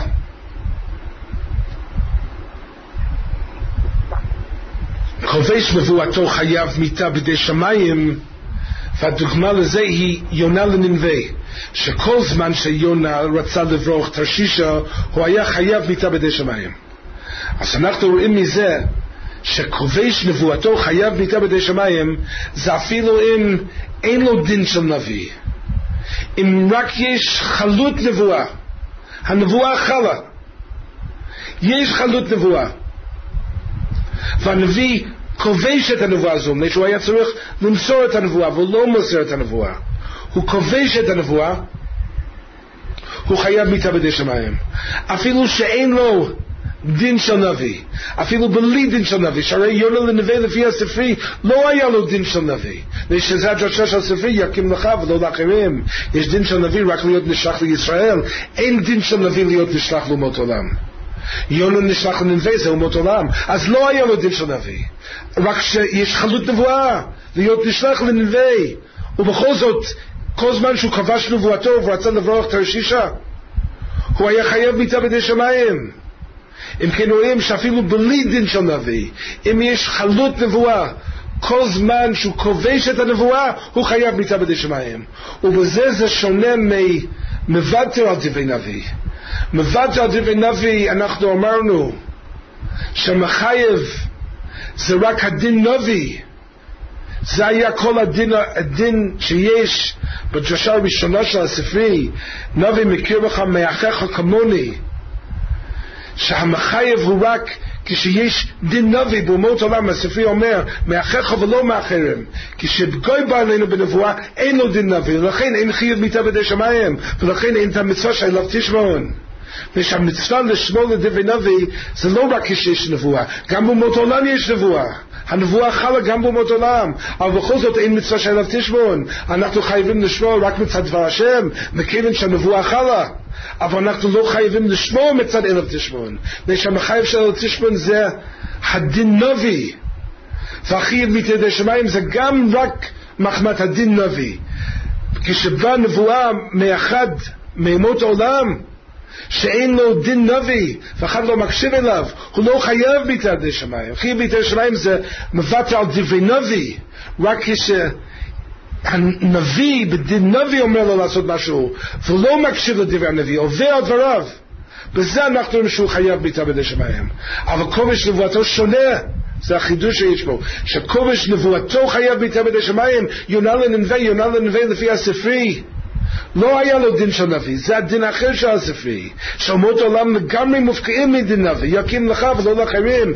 אם זה שליחות לאומות העולם, אין לנבואה הזו דין נביא, ובכל זאת הוא יחייב ביתה די שמיים. אז אנחנו רואים שהדין של כובש נבואתו שונה מהדין של מבטא על דברי נביא. בכובש נבואתו אנחנו אומרים אפילו אם אין לו דין נביא, אם יש רק חלות נבואה והוא כובש את הנבואה, הוא בורח, הוא לא רוצה למסור את הנבואה, הוא חייב ביתה די שמיים. ויש יסוד לחילוק זה מתוך דברי הגמרא. הגמרא הבאנו קודם, הגמרא מדברת על 3 הלכות נפרדות. הגמרא מדברת, הלכה א', כובש נבואתו חייב ביתה די שמיים. הלכה ב', מוותר על דברי נביא חייב ביתה די שמיים. והלכה ג', נביא שעובר על דברי עצמו חייב ביתה די שמיים. וראינו דברי הגמרא שיש על זה 3 דרשות נפרדות. מהפסוק והיה האיש אשר לא ישמע על דבריי, אשר ידבר בשמי אנוכי אדרוש מעמו. והיה איש אשר לא ישמע, זה מוותר על דברי נביא. והאיש אשר, אבל גמרא אומרת, קריבי לא ישמיע, ואיש אשר לא ישמע, קריבי לא ישמיע, זה כובש נבואתו. וקריבי לא ישמע על דבריי, וכתיב אנוכי אדרוש מעמו מידי שמיים. זאת אומרת שיש דרשה מיוחדת ללמד אותנו שכובש נבואתו חייב ביתה די שמיים. וזה לא נלמד מהלכה של נביא שעובר על דברי עצמו שהוא חייב ביתה די שמיים. השאלה נשאלת, למה צריכים לדרשה נפרדת, להלכה נפרדת, שנביא שכובש נבואתו חייב ביתה די שמיים? הרי כל נביא שכובש נבואתו הוא בגדר נביא שעובר על דברי עצמו שהוא חייב ביתה די שמיים. מה זה נביא שעובר על דברי עצמו? זה הסיפור של עידו הנביא, שהשם אמר לו כשהוא חוזר מבית אל, אחרי שהוא מוסר את הנבואה על מה יהיה עם המזבח של ירבעם בן נבט בימי יהושע המלך, שישוב ולא יאכל לחם ולא ישתה מים קודם שהוא שב לביתו. הוא עבר על זה. הנביא השקר, נביא הזקן השקר, רימה אותו, שיקר לו, והביא אותו לעבור על הצו שהוא קיבל בנבואה, ולכן הוא התחייב מיתה, אכלתו אריה. כל נביא שכובש נבואתו עובר על הצו שהוא קיבל בנבואה. השם אמר לו בנבואה למסור את הנבואה, והוא לא מוסר את הנבואה. אז זה נביא שעובר על דברי עצמו שהוא חייב ביתה די שמיים. למה אנחנו צריכים להלכה מיוחדת? כובש נבואתו חייב ביתה די שמיים. ויש על זה דרשה מיוחדת. והאיש אשר לא ישמיע את דבריי, אשר ידבר בשמי אנוכי אדרוש מעמו. למה צריכים דרשה נפרדת? כל נביא שכובש נבואתו הוא בכלל נביא שעובר על דברי עצמו, והוא צריך להיות חייב ביתה די שמיים. אז אתם רצו, זה הראיה ליסוד שלנו, שיש הבדל בין ההלכה של נביא שעובר על דברי עצמו להלכה של כובש נבואתו שחייב מיתה די שמיים. נביא שעובר על דברי עצמו חייב מיתה די שמיים, אבל זה לא כשיש רק חלות נבואה. צריכים ביחד עם חלות נבואה שיש גם דין נביא. כשיש דין נביא, אנחנו אומרים לא רק מבטא על דברי נביא חייב מיתה די שמיים, אלא גם נביא שעובר על דברי עצמו חייב מיתה די שמיים. ואם היינו לומדים כובש נבואתו מנביא שעובר על דברי עצמו, והיינו אומרים שכל כובש נבואתו הוא בכלל נביא שעובר על דברי עצמו, היינו אומרים שגם כובש נבואתו חייב מיתה די שמיים רק כשיש לו דין נביא. לא מספיק חלות נבואה, צריכים גם דין נביא. שיש דין נביא והוא כובש נבואתו, אז אנחנו אומרים שהוא חייב מיתה די שמיים מדין נביא שעובר על דברי עצמו. אבל הרי יונה לנביא לא היה לו דין נביא, מפני שזה היה נבואה בשליחות לאומות עולם. אומות עולם הם מופקעים לגמרי מדין נביא, בין אם זה אומות עולם לנו או זה אנחנו לאומות עולם. יש הפקעה מדין נביא לפי הדרשה של הספרי. והנבואה של יונה שהייתה בשליחות לאומות עולם היה הפקעה מדין נביא, היה בזה חלות נבואה והייתה הפקעה מדין נביא. איך אנחנו יודעים לחייב את יונה כל זמן שהוא היה בורח וכובש נבואתו? איך ידענו לחייב שהוא היה חייב מיתה בידי שמיים? לחייב מצב כזה, אחד במצב כזה מיתה בידי שמיים, אפילו שאין דין של נביא. זה אי אפשר לחייב אותו מדין נביא שעובר דברי עצמו. לזה צריכים הלכה מיוחדת ודרשה מיוחדת שכובש נבואתו חייב בידי שמיים. וזה נלמד מהפסוק, ואיש אשר לא ישמע ואיש אשר קריבי לא ישמיע על דברי אשר ידבר בשמי אנוכי אדרש עמו. ומה שנלמד מההלכה מיוחדת זו, שאפילו בלי דין נביא, אם יש רק חלות נבואה והוא לא משמיע את הנבואה, הוא כובש את הנבואה, הוא מסתיר את הנבואה, הוא לא מוסר את הנבואה, הוא מסתיר וכובש את הנבואה, אפילו בלי שיהיה לו דין של נביא, ההלכה אומרת שהוא חייב מיתה בידי שמיים. וזה כגון יונה לנינווה, כל זמן שכבש נבואתו היה חייב מיתה בידי שמיים, אף שלא היה לו דין של נביא, רק שהיה חלות נבואה, אבל כבש אותה נבואה. כל זמן שהוא היה כובש את הנבואה הוא היה חייב מיתה בידי שמיים. ולכן אנחנו מבינים למה הספרי לא שואלת מיונה לנינווה, וששם באמת לא היה לו דין של נביא. אבל הספרי כן שואל מהפסוק של נביא לגויים נתתיך. הסיבה היא כמו שאמרנו, מפני שהספרי חידש שישראל לאומות העולם אין דין של נביא. אז מיונה לנביא אין קושיה, שבאמת לא היה דין של נביא. הקושיה היא אך ורק מהפסוק בספר ירמיהו, מהפסוק בספר ירמיהו כתוב נביא לגויים נתתיך. פירוש הפסוק הוא שהיה לירמיהו הנביא דין של נביא, לא רק חלות נבואה בשליחות לאומות עולם, אלא שהיה לו דין נביא, חלות דין של נביא היה לו לאומות עולם. נביא לגויים נתתיך, נתתי אותך כנביא לגויים. זו הקושיה של הספרי. מיונה לנביא אין קושיה, שבאמת לא היה לו דין של נביא. אבל בירמיהו כתוב נביא לגויים נתתיך, שליחות לאומות עולם יש עוד דין של נביא. זה נגד הדרשה של הספרי. הספרי אומרת שאומות עולם לגמרי מופקעים מדין נביא, גם מישראל לאומות עולם אין דין של נביא. אז איך זה שמיהו יכול להיות נביא לאומות עולם? אז הספרי מתרץ שאין הכנמי, הפסוק לא מדבר על אומות עולם. אומות עולם לא יכול להיות דין של נביא, הפסוק מדבר על ישראל, אלא והיה לו דין של נביא. היה לו דין של נביא לישראל, אבל זה היה בזמן חורבן, אז קראו לישראל גויים, נביא לגויים נתתיך. אבל היה לו דין של נביא לישראל ונוהג מן הגויים. זה הקושיה והתירוץ של הספרי. אבל נשאר לנו קושיה אחת. לפי שאנחנו מסבירים בספרי,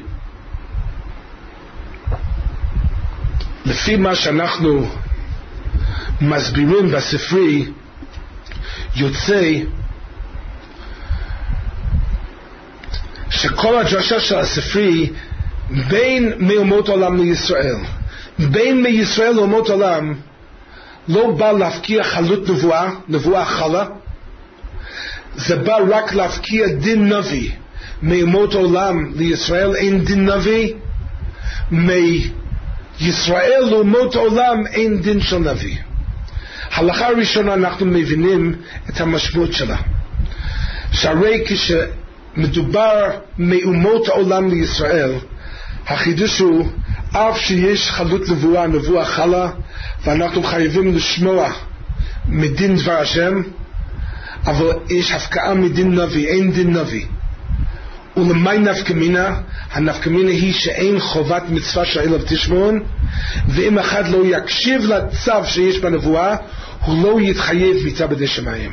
ושחייב מיתה בידי שמיים תלוי רק בדין נביא, אבל אין הכנמי, עדיין יש חובה לשמור מדין דבר השם. והנפקמינה היא לעניין חיוב מיתה בידי שמיים. אבל הדין השני של הספרי אנחנו לא מבינים אותו. שהרי בדין השני של הספרי מדברים מישראל אומות העולם, שגם בזה הספרי מודה שיש חלות נבואה, גם להיות נשלח לאומות עולם, כמו שיונה נשלח לנביא להחזיר אותם בתשובה. הספרי רק אומר שאין בזה דין נביא, בגלל שבאומות העולם יש הפקעה מדין נביא, אז גם בשליחות מישראל לאומות העולם לא יכול להיות דין של נביא.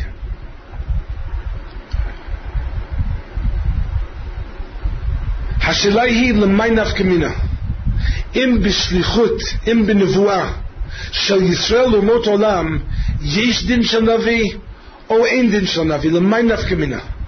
הרי כל הנפקא מינה זה רק לעניין המצווה של אליו תשמעון ואחיהם מיתה בידי שמיים, שהם תלויים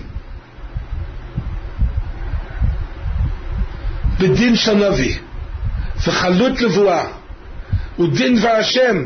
זה לא מספיק להיות מחייב של אליו תשמעון ושל אחיהם מיתה בידי שמיים, לזה צריכים דווקא דין נביא.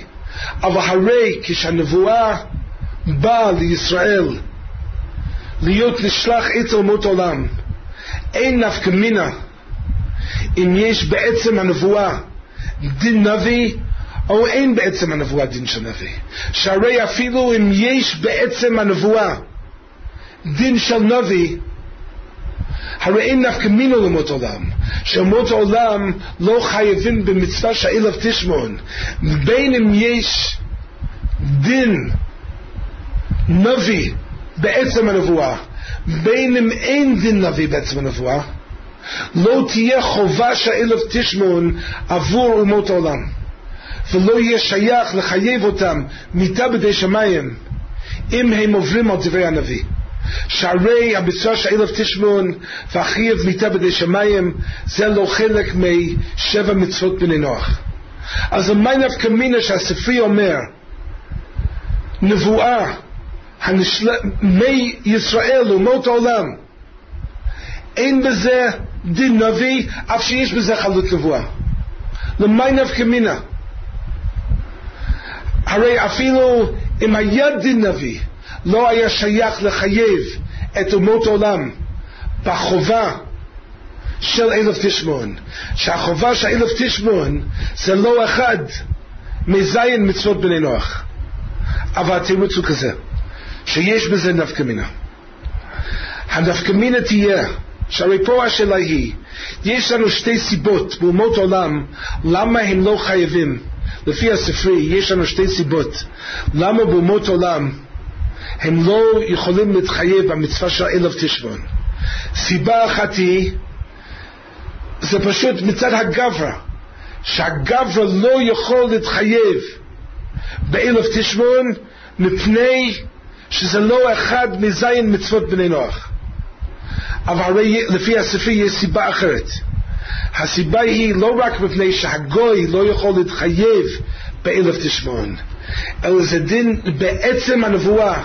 העצם הנבואה היא נבואה כזו שלא יכול להיות חל ביחס אליה המצווה של אליו תשמעון.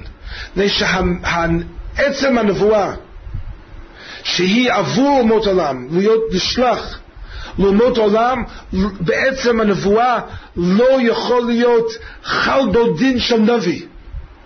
הנבואה יכול להיות בו רק דין דבר השם, אבל בעצם הנבואה יש הלכה שלא יכול להיות חל בדין של נביא, ובלי דין של נביא אנחנו אומרים זה דין בעצם הנבואה שלא ראויה להתחייב במצווה לחול בה את המצווה של אליו תשמעון. השאלה היא למה צריכים את ההלכה השנייה, למה לא מספיק ההלכה הראשונה? אבל התירוץ הוא שיש הבדל ביניהם. מבחינת הלכה של הספרי זה תלוי בעצם הנבואה. אם בעצם הנבואה היא ראויה לדין נביא, יש בה דין נביא או אין בה דין נביא. אם הנבואה היא נבואה שעומדת להימסר לאומות העולם, אין בדין נביא, יש בה נבואה רק בדין דבר השם, אבל אין בה נבואה בדין נביא. אם הנבואה היא נבואה העומדת להימסר לישראל, אז חל בנבואה לא רק דין נבואה, אלא גם דין נביא חל בה. לכן אנחנו אומרים, מכיוון שזה הכל תלוי בעצם הנבואה, זה תלוי בשעה, ברגע של חלות הנבואה. רגע של חלות הנבואה פירושו מתי שהוא קיבל את הנבואה. בשעה שהוא קיבל את הנבואה, זה כבר היה חיוב למסור את הנבואה לאומות העולם. מכיוון שכבר היה חיוב למסור את הנבואה לאומות העולם, באותו רגע, בשעת חלות הנבואה, חל בעצם הנבואה דין שלא שייך לה מצווה של אליו תשמעון. מפני שחל בעצם הנבואה, שזה נבואה רק בדין דבר השם, ולא בדין מסוים של נביא. מכיוון שבשעת חלות הנבואה, עצם הנבואה, הכל תלוי, זה תלוי, מכיוון שזה דין בעצם הנבואה, זה תלוי בחלות הנבואה. ומכיוון שבשעת חלות הנבואה, כבר הנבואה הייתה עומדת להימסר לאומות עולם, אז חל בעצם הנבואה שאין בה דין של נביא.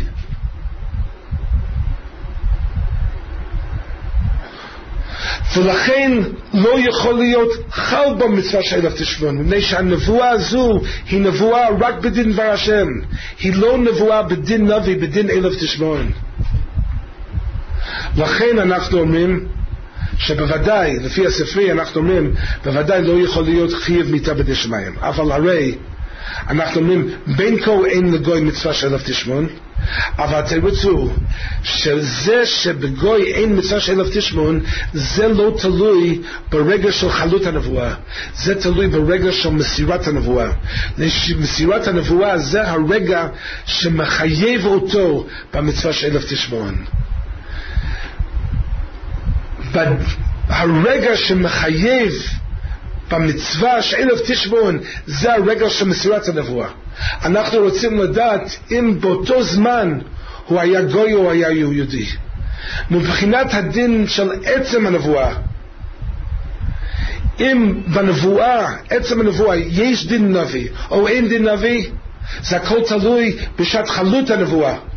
אם זה שהנבואה מכוונת להיות נשלחת אליו, הוא גוי או יהודי. אם הוא גוי בשעת חלות הנבואה, אנחנו אומרים, הנבואה מופקעת מדין נביא, זה נבואה רק בדין דבר השם. ואם באותו רגע יהודי, הנבואה חלה ביחד עם דין, זה שהנבואה מכוונת אליו, להיות נשלחת אליו, הוא יהודי, אז חלה הנבואה לא רק בדין דבר השם, אלא גם בדין נביא, שזה נבואה בדין נביא. אבל מצד הלכה אחרת שאנחנו אומרים, בן נוח לא חייב במצווה של אליו תשמעון, זה לא תלוי אם הוא גוי או יהודי בשעת חלות הנבואה, זה תלוי אם הוא גוי או יהודי ברגע של מסירת הנבואה. ושמסירת הנבואה זה הרגע שמחייב במצווה של אליו תשמעון. זה לא הרגע של חלות הנבואה, אבל זה הרגע שמחייב אותו במצווה של אליו תשמעון. אז הנפקמינה יכול להיות בזה. ניתן דוגמה קצת מצחיקה, אבל דוגמה שמסבירה את הדברים נכון. יש היום בעיה, נגיד ברוב היהודי בירושלים הקודש, מה שנקרא רוב היהודי, יש בעיה, יש שם מסגד על יד בית כנסת הרמב"ן, שהערבים שפצו את המסגד והם קראו להמונים ערבים להתפלל בה. אז נגיד, מה יהיה אם יהודי אחד יקבל נבואה לנסוע לוושינגטון ולמסור לנשיא קלינטון צו שהוא צריך לתת מיד הוראה, צו הריסה על אותו מסגד, שזה פרובוקציה ליהודים ברוב היהודי.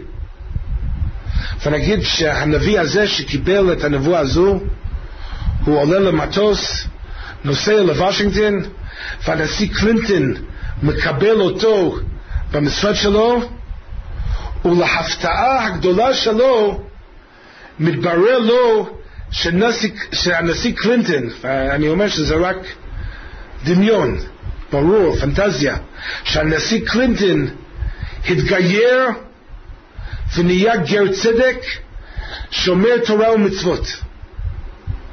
והוא בא, והנביא הזה בא לנשיא קלינטון, שעכשיו הוא יהודי שלם, מוסר לו את הנבואה, הוא אומר, כה אמר השם, והוא אומר לו שהוא חייב לתת צו הריסה מיד לצבא האמריקאי, להרוס את המסגד הזה שנמצא ברובע היהודי, מפני שזה פרובוקציה ליהודים התושבים ברובע היהודי.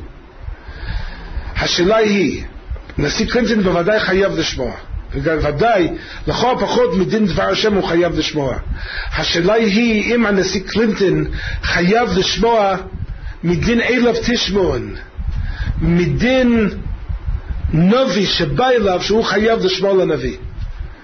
אם בלי הדרשה של הספרי היינו אומרים שבמצב כזה הוא חייב לשמוע וחל עליו החובה של אליו תשמעון, אף שבשעת חלות הנבואה הנשיא קלינטון היה גוי גמור, אבל הרי בשעת מסירת הנבואה, בלי הדרשה של הספרי, מצד עצם הנבואה ראויה למצווה של אליו תשמעון. בלי הדרשה של הספרי היינו אומרים שיש דין של נביא, רק שגוי לא מחויב במצווה של אליו תשמעון. אז זה אנחנו אמרנו, זה תלוי ברגע של מסירת הנבואה, שהרגע של מסירת הנבואה זה הרגע שמחייב במצווה של אליו תשמעון. אבל הרי כשהנביא הזה בא לוושינגטון, נשיא קלינטון כבר נהיה יהודי שלם, וכשיהודי שלם הוא חייב במצווה של אליו תשמעון. לכן כשהנביא מוסר לו את הנבואה, ובעצם הנבואה לא היה חסר שום דין, היה בו דין נביא. זה לא היה רק נבואה בדבר השם, לולי דרשה של הספרי, בלי הדרשה של הספרי, היה בעצם הנבואה דין נביא. ועכשיו הוא יהודי, מכיוון שיהודי הוא מחויב במצווה של אליו תשמעון, ומכיוון שהוא מחויב במצווה של אליו תשמעון, אם הנשיא קלינטון לא ייתן צו הריסה למסגד הזה שעומד על יד בית כנסת הרמב"ן, שהוא פרובוקציה לתושבים ברוב היהודי, ברור שהנשיא קלינטון יתחייב מיתה בידי שמיים. אז זה בא הדרשה של הספרי. הספרי אומר לנו שהחיסרון הוא לא רק שגוי לא מחויב באליו תשמעון, החיסרון הוא שאם האדם שהנבואה מכוונת להיות נשלחת אליו הוא גוי, אז חל דין בעצם הנבואה שהוא לא שייך למצווה של אליו תשמעון. שחל דין בנבואה שזה נבואה רק בדין דבר השם, הוא לא חל בדין נבואה בדין נביא, וזה לא תלוי בזמן מסירת הנבואה, זה תלוי בשעת חלות הנבואה. בשעת חלות הנבואה כבר עומד הנבואה להימסר, אז חלה בעצם הנבואה דין. זה נבואה רק בדין דבר השם, או זה נבואה בדין נביא. אז אנחנו אומרים שמכיוון שבשעת חלות הנבואה הנשיא קלינטון היה גוי, הוא היה גוי גמור, והנבואה הייתה מכוונת אליו, להימסר אליו, כבר היה חובה של מסירת הנבואה, לכן חל הדין בעצם הנבואה שכבר לא יכול להיות בה מצווה של אליו תשמעון. מצד עצם הנבואה לא יכול להיות מצווה של אליו תשמעון, ושהנבואה חלה בדין דבר השם, הנבואה לא חלה בדין נביא. לכן על ידי הדרשה של ספרי אנחנו אומרים שהוא לא יהיה חייב, שהנשיא קלינטון אפילו אם הוא לא ישמע לדברי הנביא והוא לא ייתן צו הריסה על המסגד הזה שעומד על יד בית כנסת הרמב"ן, הוא לא יתחייב מיתה בידי שמיים. והדרשה של ספרי זה לא רק מצד זה שגוי לא מחויב במצוות אליו תשמעון, שצריכים לבחון בשעת מסירת הנבואה אם הוא גוי יהודי, אלא זה דין בעצם הנבואה, נבואה שנשלחת לאומות עולם, מישראל לאומות עולם, זה נבואה רק בדין דבר השם. אין הכנמי יש נבואה, הספרי לא אומרת שאין נבואה, הספרי לא אומרת שאין חלות נבואה, יש חלות נבואה, אבל החלות נבואה זה מחייב רק בדין דבר השם, זה לא מחייב בדין נביא. ולכן מצד עצם הנבואה אנחנו אומרים שלא שייך למצווה של אליו תשמעון, שחסר בו דין נביא. יש פה חלות נבואה רק בדין דבר השם, אבל אין בו חלות נבואה בדין נביא. זה הדרשה של הספרי, נביא מקרבך מאחיך כמוני, אקים לך השם אלוקיך, אליו תשמעון, אקים לך ולא לאחרים. לאחרים יש חלות נבואה כמו יונה לנביא, אבל אין דין נביא, זה נבואה בלא דין נביא. בזמן הקצר שנשאר הייתי רוצה להמשיך קצת בנושא הזה, בעניין לא בשמיים היא, שאנחנו יודעים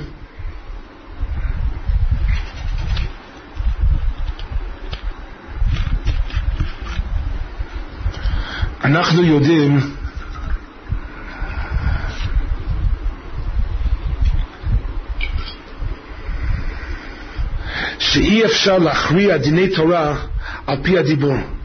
להכריע דיני תורה זה חייב להיות רק על ידי מסורה, לימוד וספרה, אבל לא על פי הדיבור, לא על ידי נבואה ולא על ידי בת קול.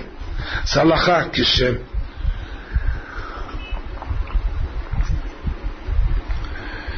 הגמרא אומרת במסכת תבורה דף ט"ז עמוד א', אמר רב יהודה אמר שמואל, 3,000 הלכות נשתכחו בימי אבלו של משה.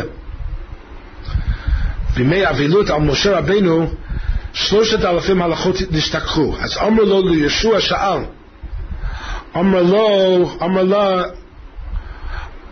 לא בשמיים היא, לא יכול לשאול. אמר לו לשמואל שאל, אמר להם אלה המצוות שאין נביא רשאי לחדש דבר. זאת אומרת שאי אפשר לברר הלכות על פי הדיבור. לברר הלכות זה צריך על ידי לימוד, על ידי ספרה, על ידי מסורה, אבל לא על ידי נבואה, לא על פי הדיבור. לא בשמיים. התורה לא נמצאת בשמיים, התורה נמצאת לנו בארץ על ידי עמל בתורה, על ידי מסורה, לימוד וספרה. אבל יש גמרא שסותרת את זה. זה הגמרא במסכת מגילה דף ב' עמוד ב'. הגמרא אומרת, ואמר רב ירמיה ואי תימא רב חייא בר אבא מנצפח, זה סופות אותיות של מם נון צדיק פי סופית וחוף סופית, סופים אמרם. מי אמר את ההלכות האלו של אותיות אלו, סופי אופיות? הנביאים אמרו אותם. והגמרא שואלת, ותסברה וכתיב אלה המצוות שאין נביא רשאי לחדש דבר מעתה, אלא שכחום וחזרו ויזדום. הם לא חידשו את ההלכה, ההלכה נשכחה והם החזירו את זה על פי נבואה. זאת אומרת, לחדש ההלכה בוודאי הם לא יכולים. זאת התורה לא תהיה מחלפת ולא תהיה תורה אחרת מאת הבורא יתברך שמו. זה נבואה של משה עומדת לעולם ועומד עולמים. אבל כשההלכה נשכחה אפשר להחזיר את ההלכה הזו ליסודה על פי נבואה. זה מה שהגמרא אומרת, שהצופים שהם נביאים שכחום וחזרו ויזדום.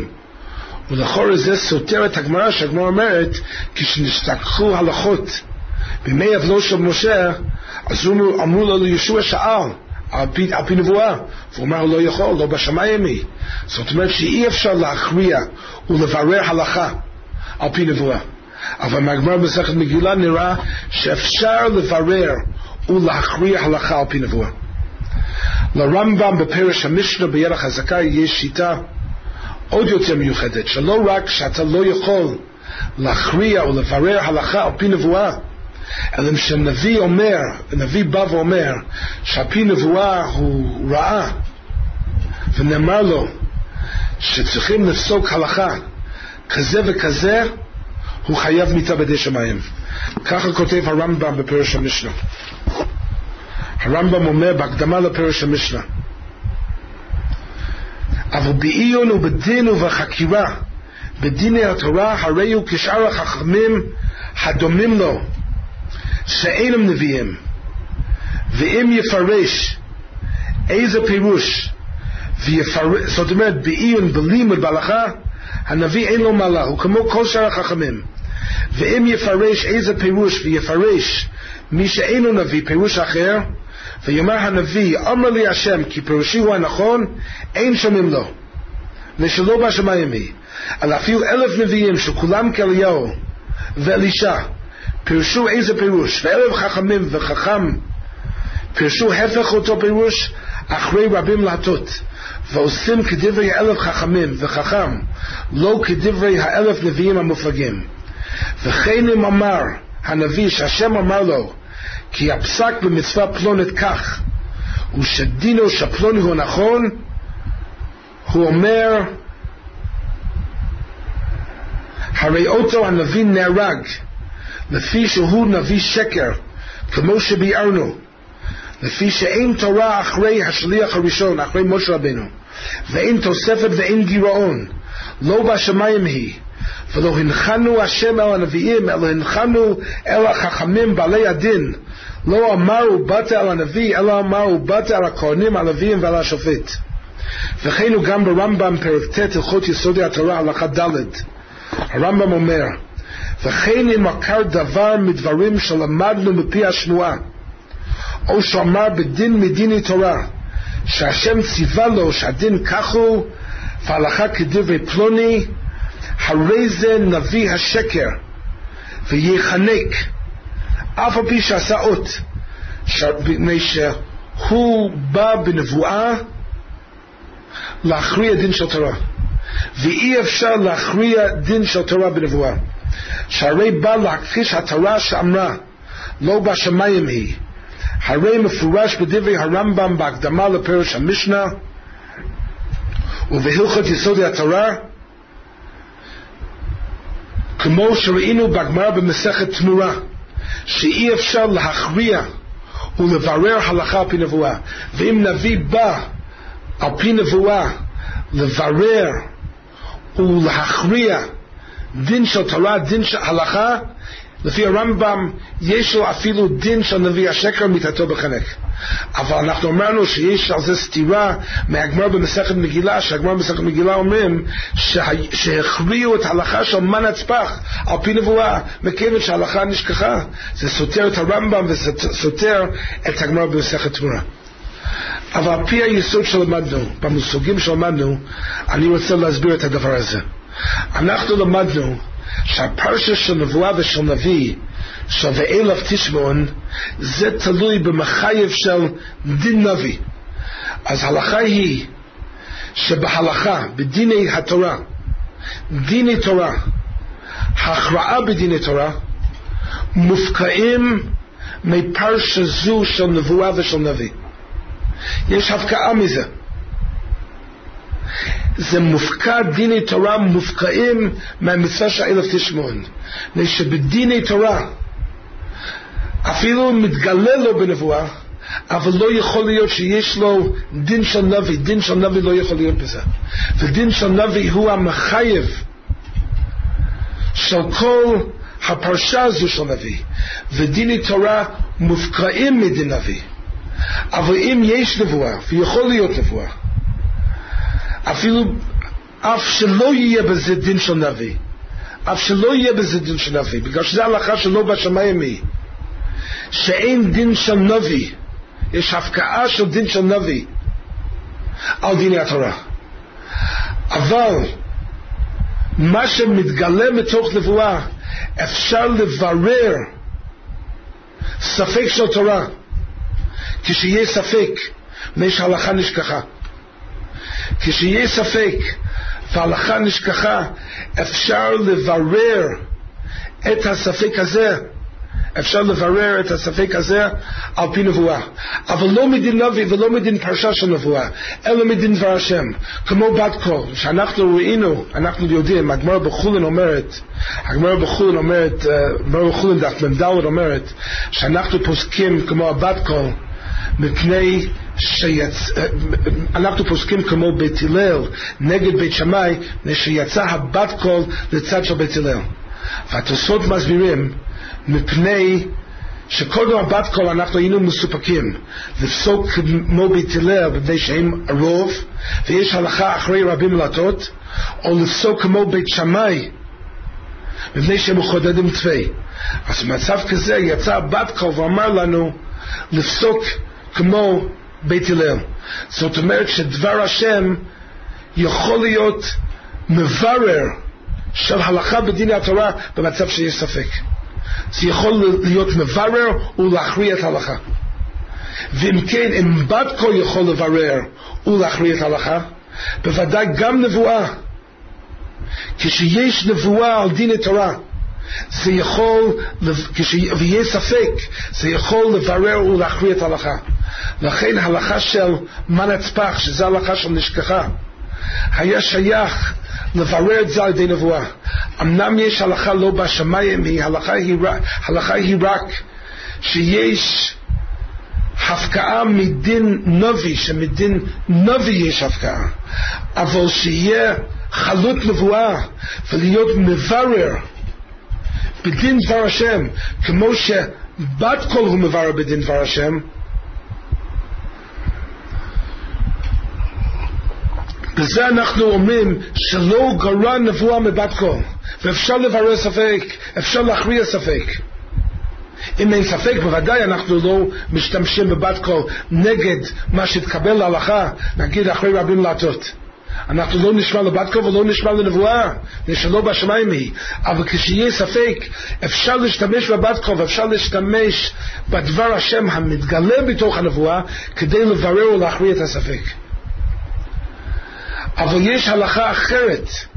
נבואה יכול להיות, אבל דיני התורה מופקעים מדין נבי ומכל הפרשה של אליו תשמעון. זה הלכה שלא בשמיים היא, וזה הכוונה של הגמרא במסכת תמורה. זה התירוץ לסתירה בין הגמרא במסכת מגילה לגמרא במסכת תמורה. הגמרא במסכת מגילה אומרת שהם החזירו ליסודה את ההלכה של מנצפח. שם זה לא היה בדין נביא, זה על ידי דין נבואה, על ידי דין דבר השם המתגלה על ידי נבואה יכול להכריע ולברר את הספק. אבל הגמרא בתמורה על הלכות שנשכחו במי אבל של במשה, וכתוב אמרו לו לישוע שאל, שם הכוונה לא הייתה רק לברר ספק מדין דבר השם, שם רצו להכריע את הדין מדין נביא, שיהיה לישוע לשאול מדין נביא את ההלכות האלו. אז זה ישוע אמר שהוא לא יכול לעשות את זה. מדין נביא הוא לא יכול להכריע את ההלכה, שעל זה יש הלכה שלא בשמיים, וזה מה שהרמב"ם אומר. הרמב"ם אומר, אם נביא בא ונאמר לו בדין נביא שככה צריכים לפסוק את ההלכה, אנחנו יודעים שיש לו חייב מיתה בידי שמיים, מפני שיש בדיני התורה יש הפקעה מדין נביא.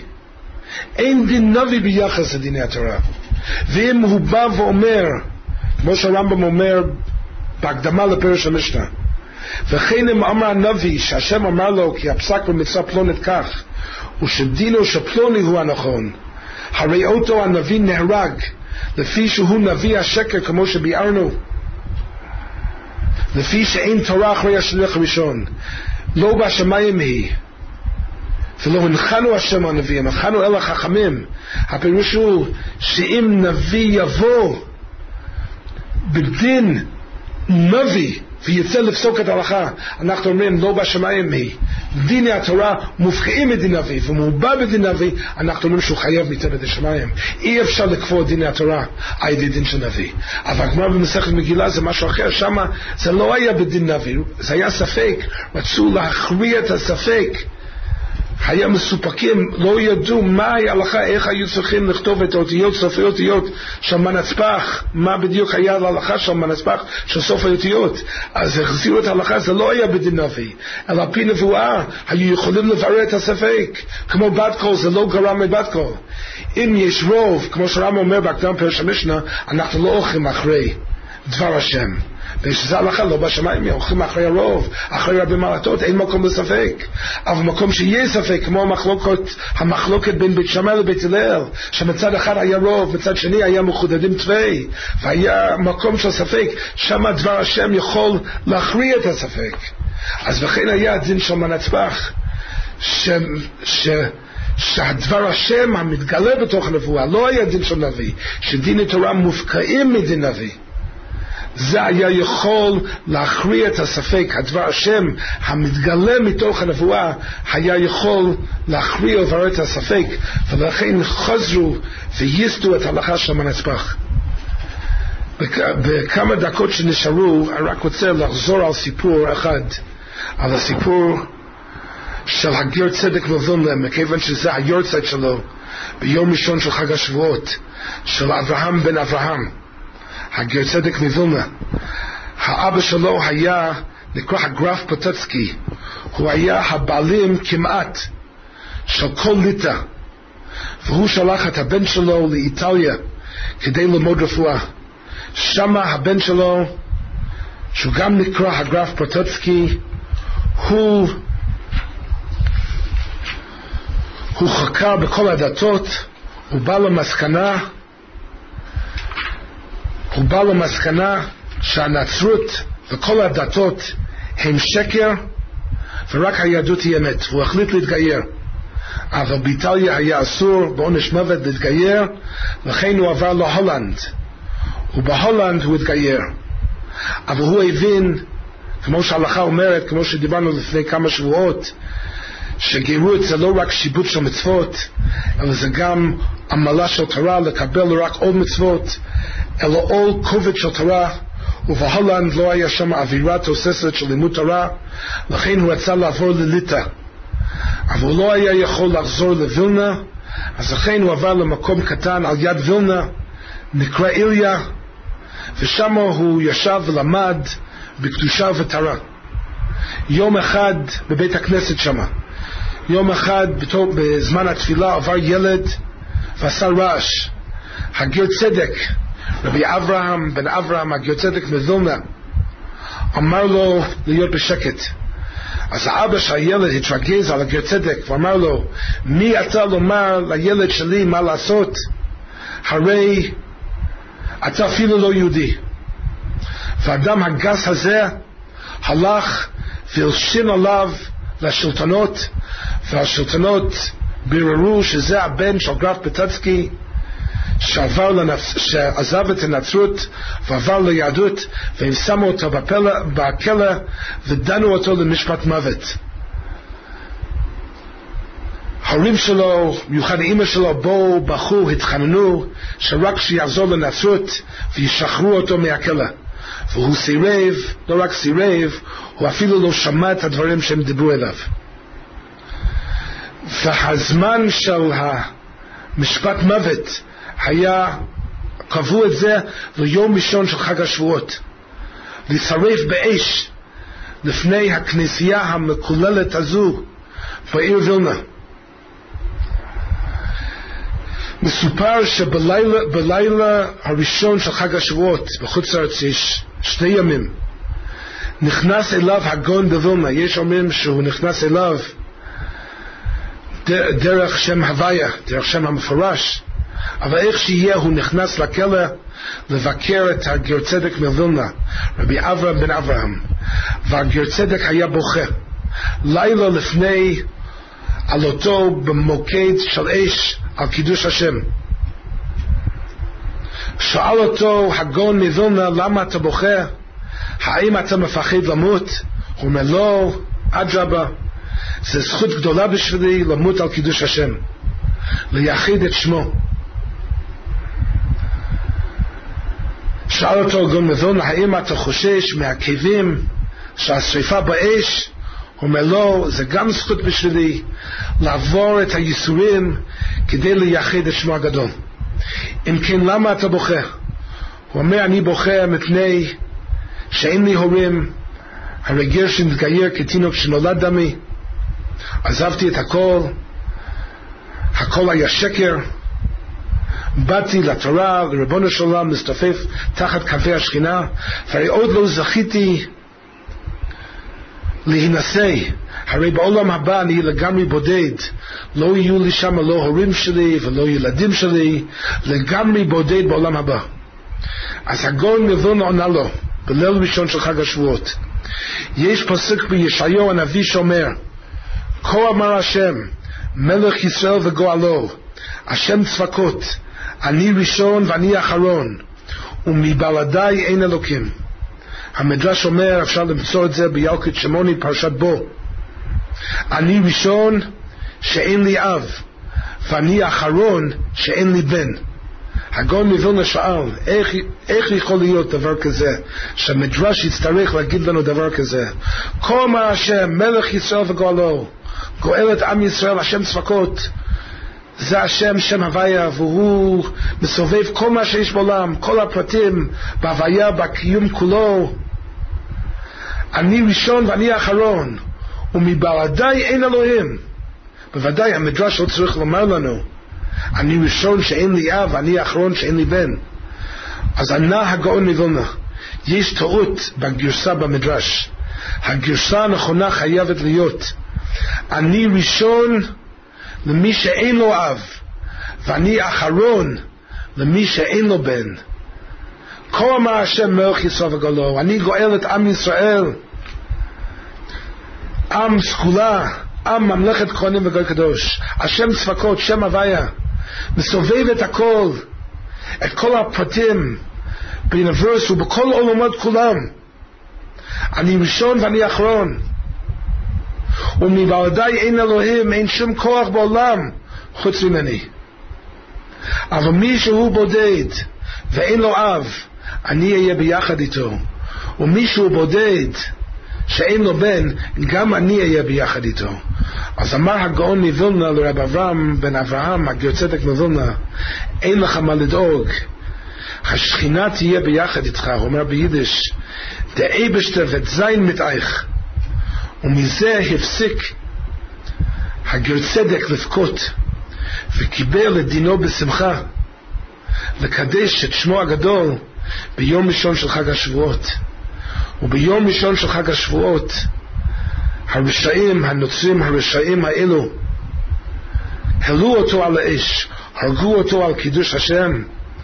ולכן הגאון, ואחר כך באו יהודים, הם התחפשו כפולנים אחר כך, והם אספו את האפר, אחרי ינטף אספו את האפר של הגר צדק מווילנה והביאו את זה לקבורה. וכל השנים היה ידוע שבווילנה יש את הקבר של הגר צדק מווילנה, עד שבו הנאצים ימח שמם וזכרם, וגם את הקבר הזה הם הרסו. אבל בווילנה בכל שנה ביום ראשון של חג השבועות היו אומרים הזכרה לזכר נשמת הקדוש רב אברהם בן אברהם הגר צדק מווילנה, שאנחנו נזכה לקבל את התורה, לקבל את השיבוד של עול מצוות, ולהבין מה זה להסתופף תחת כנפי השכינה, שוודאי מדרגות גדולות רחוקים ממנו, אבל שנהיו עמלים בתורה, שיש משהו מחוויה של הנצח הזו של להסתופף תחת השכינה, ובזה נצליח להיכנס לברית ביום חג השבועות, ביום מתן תורה הזה.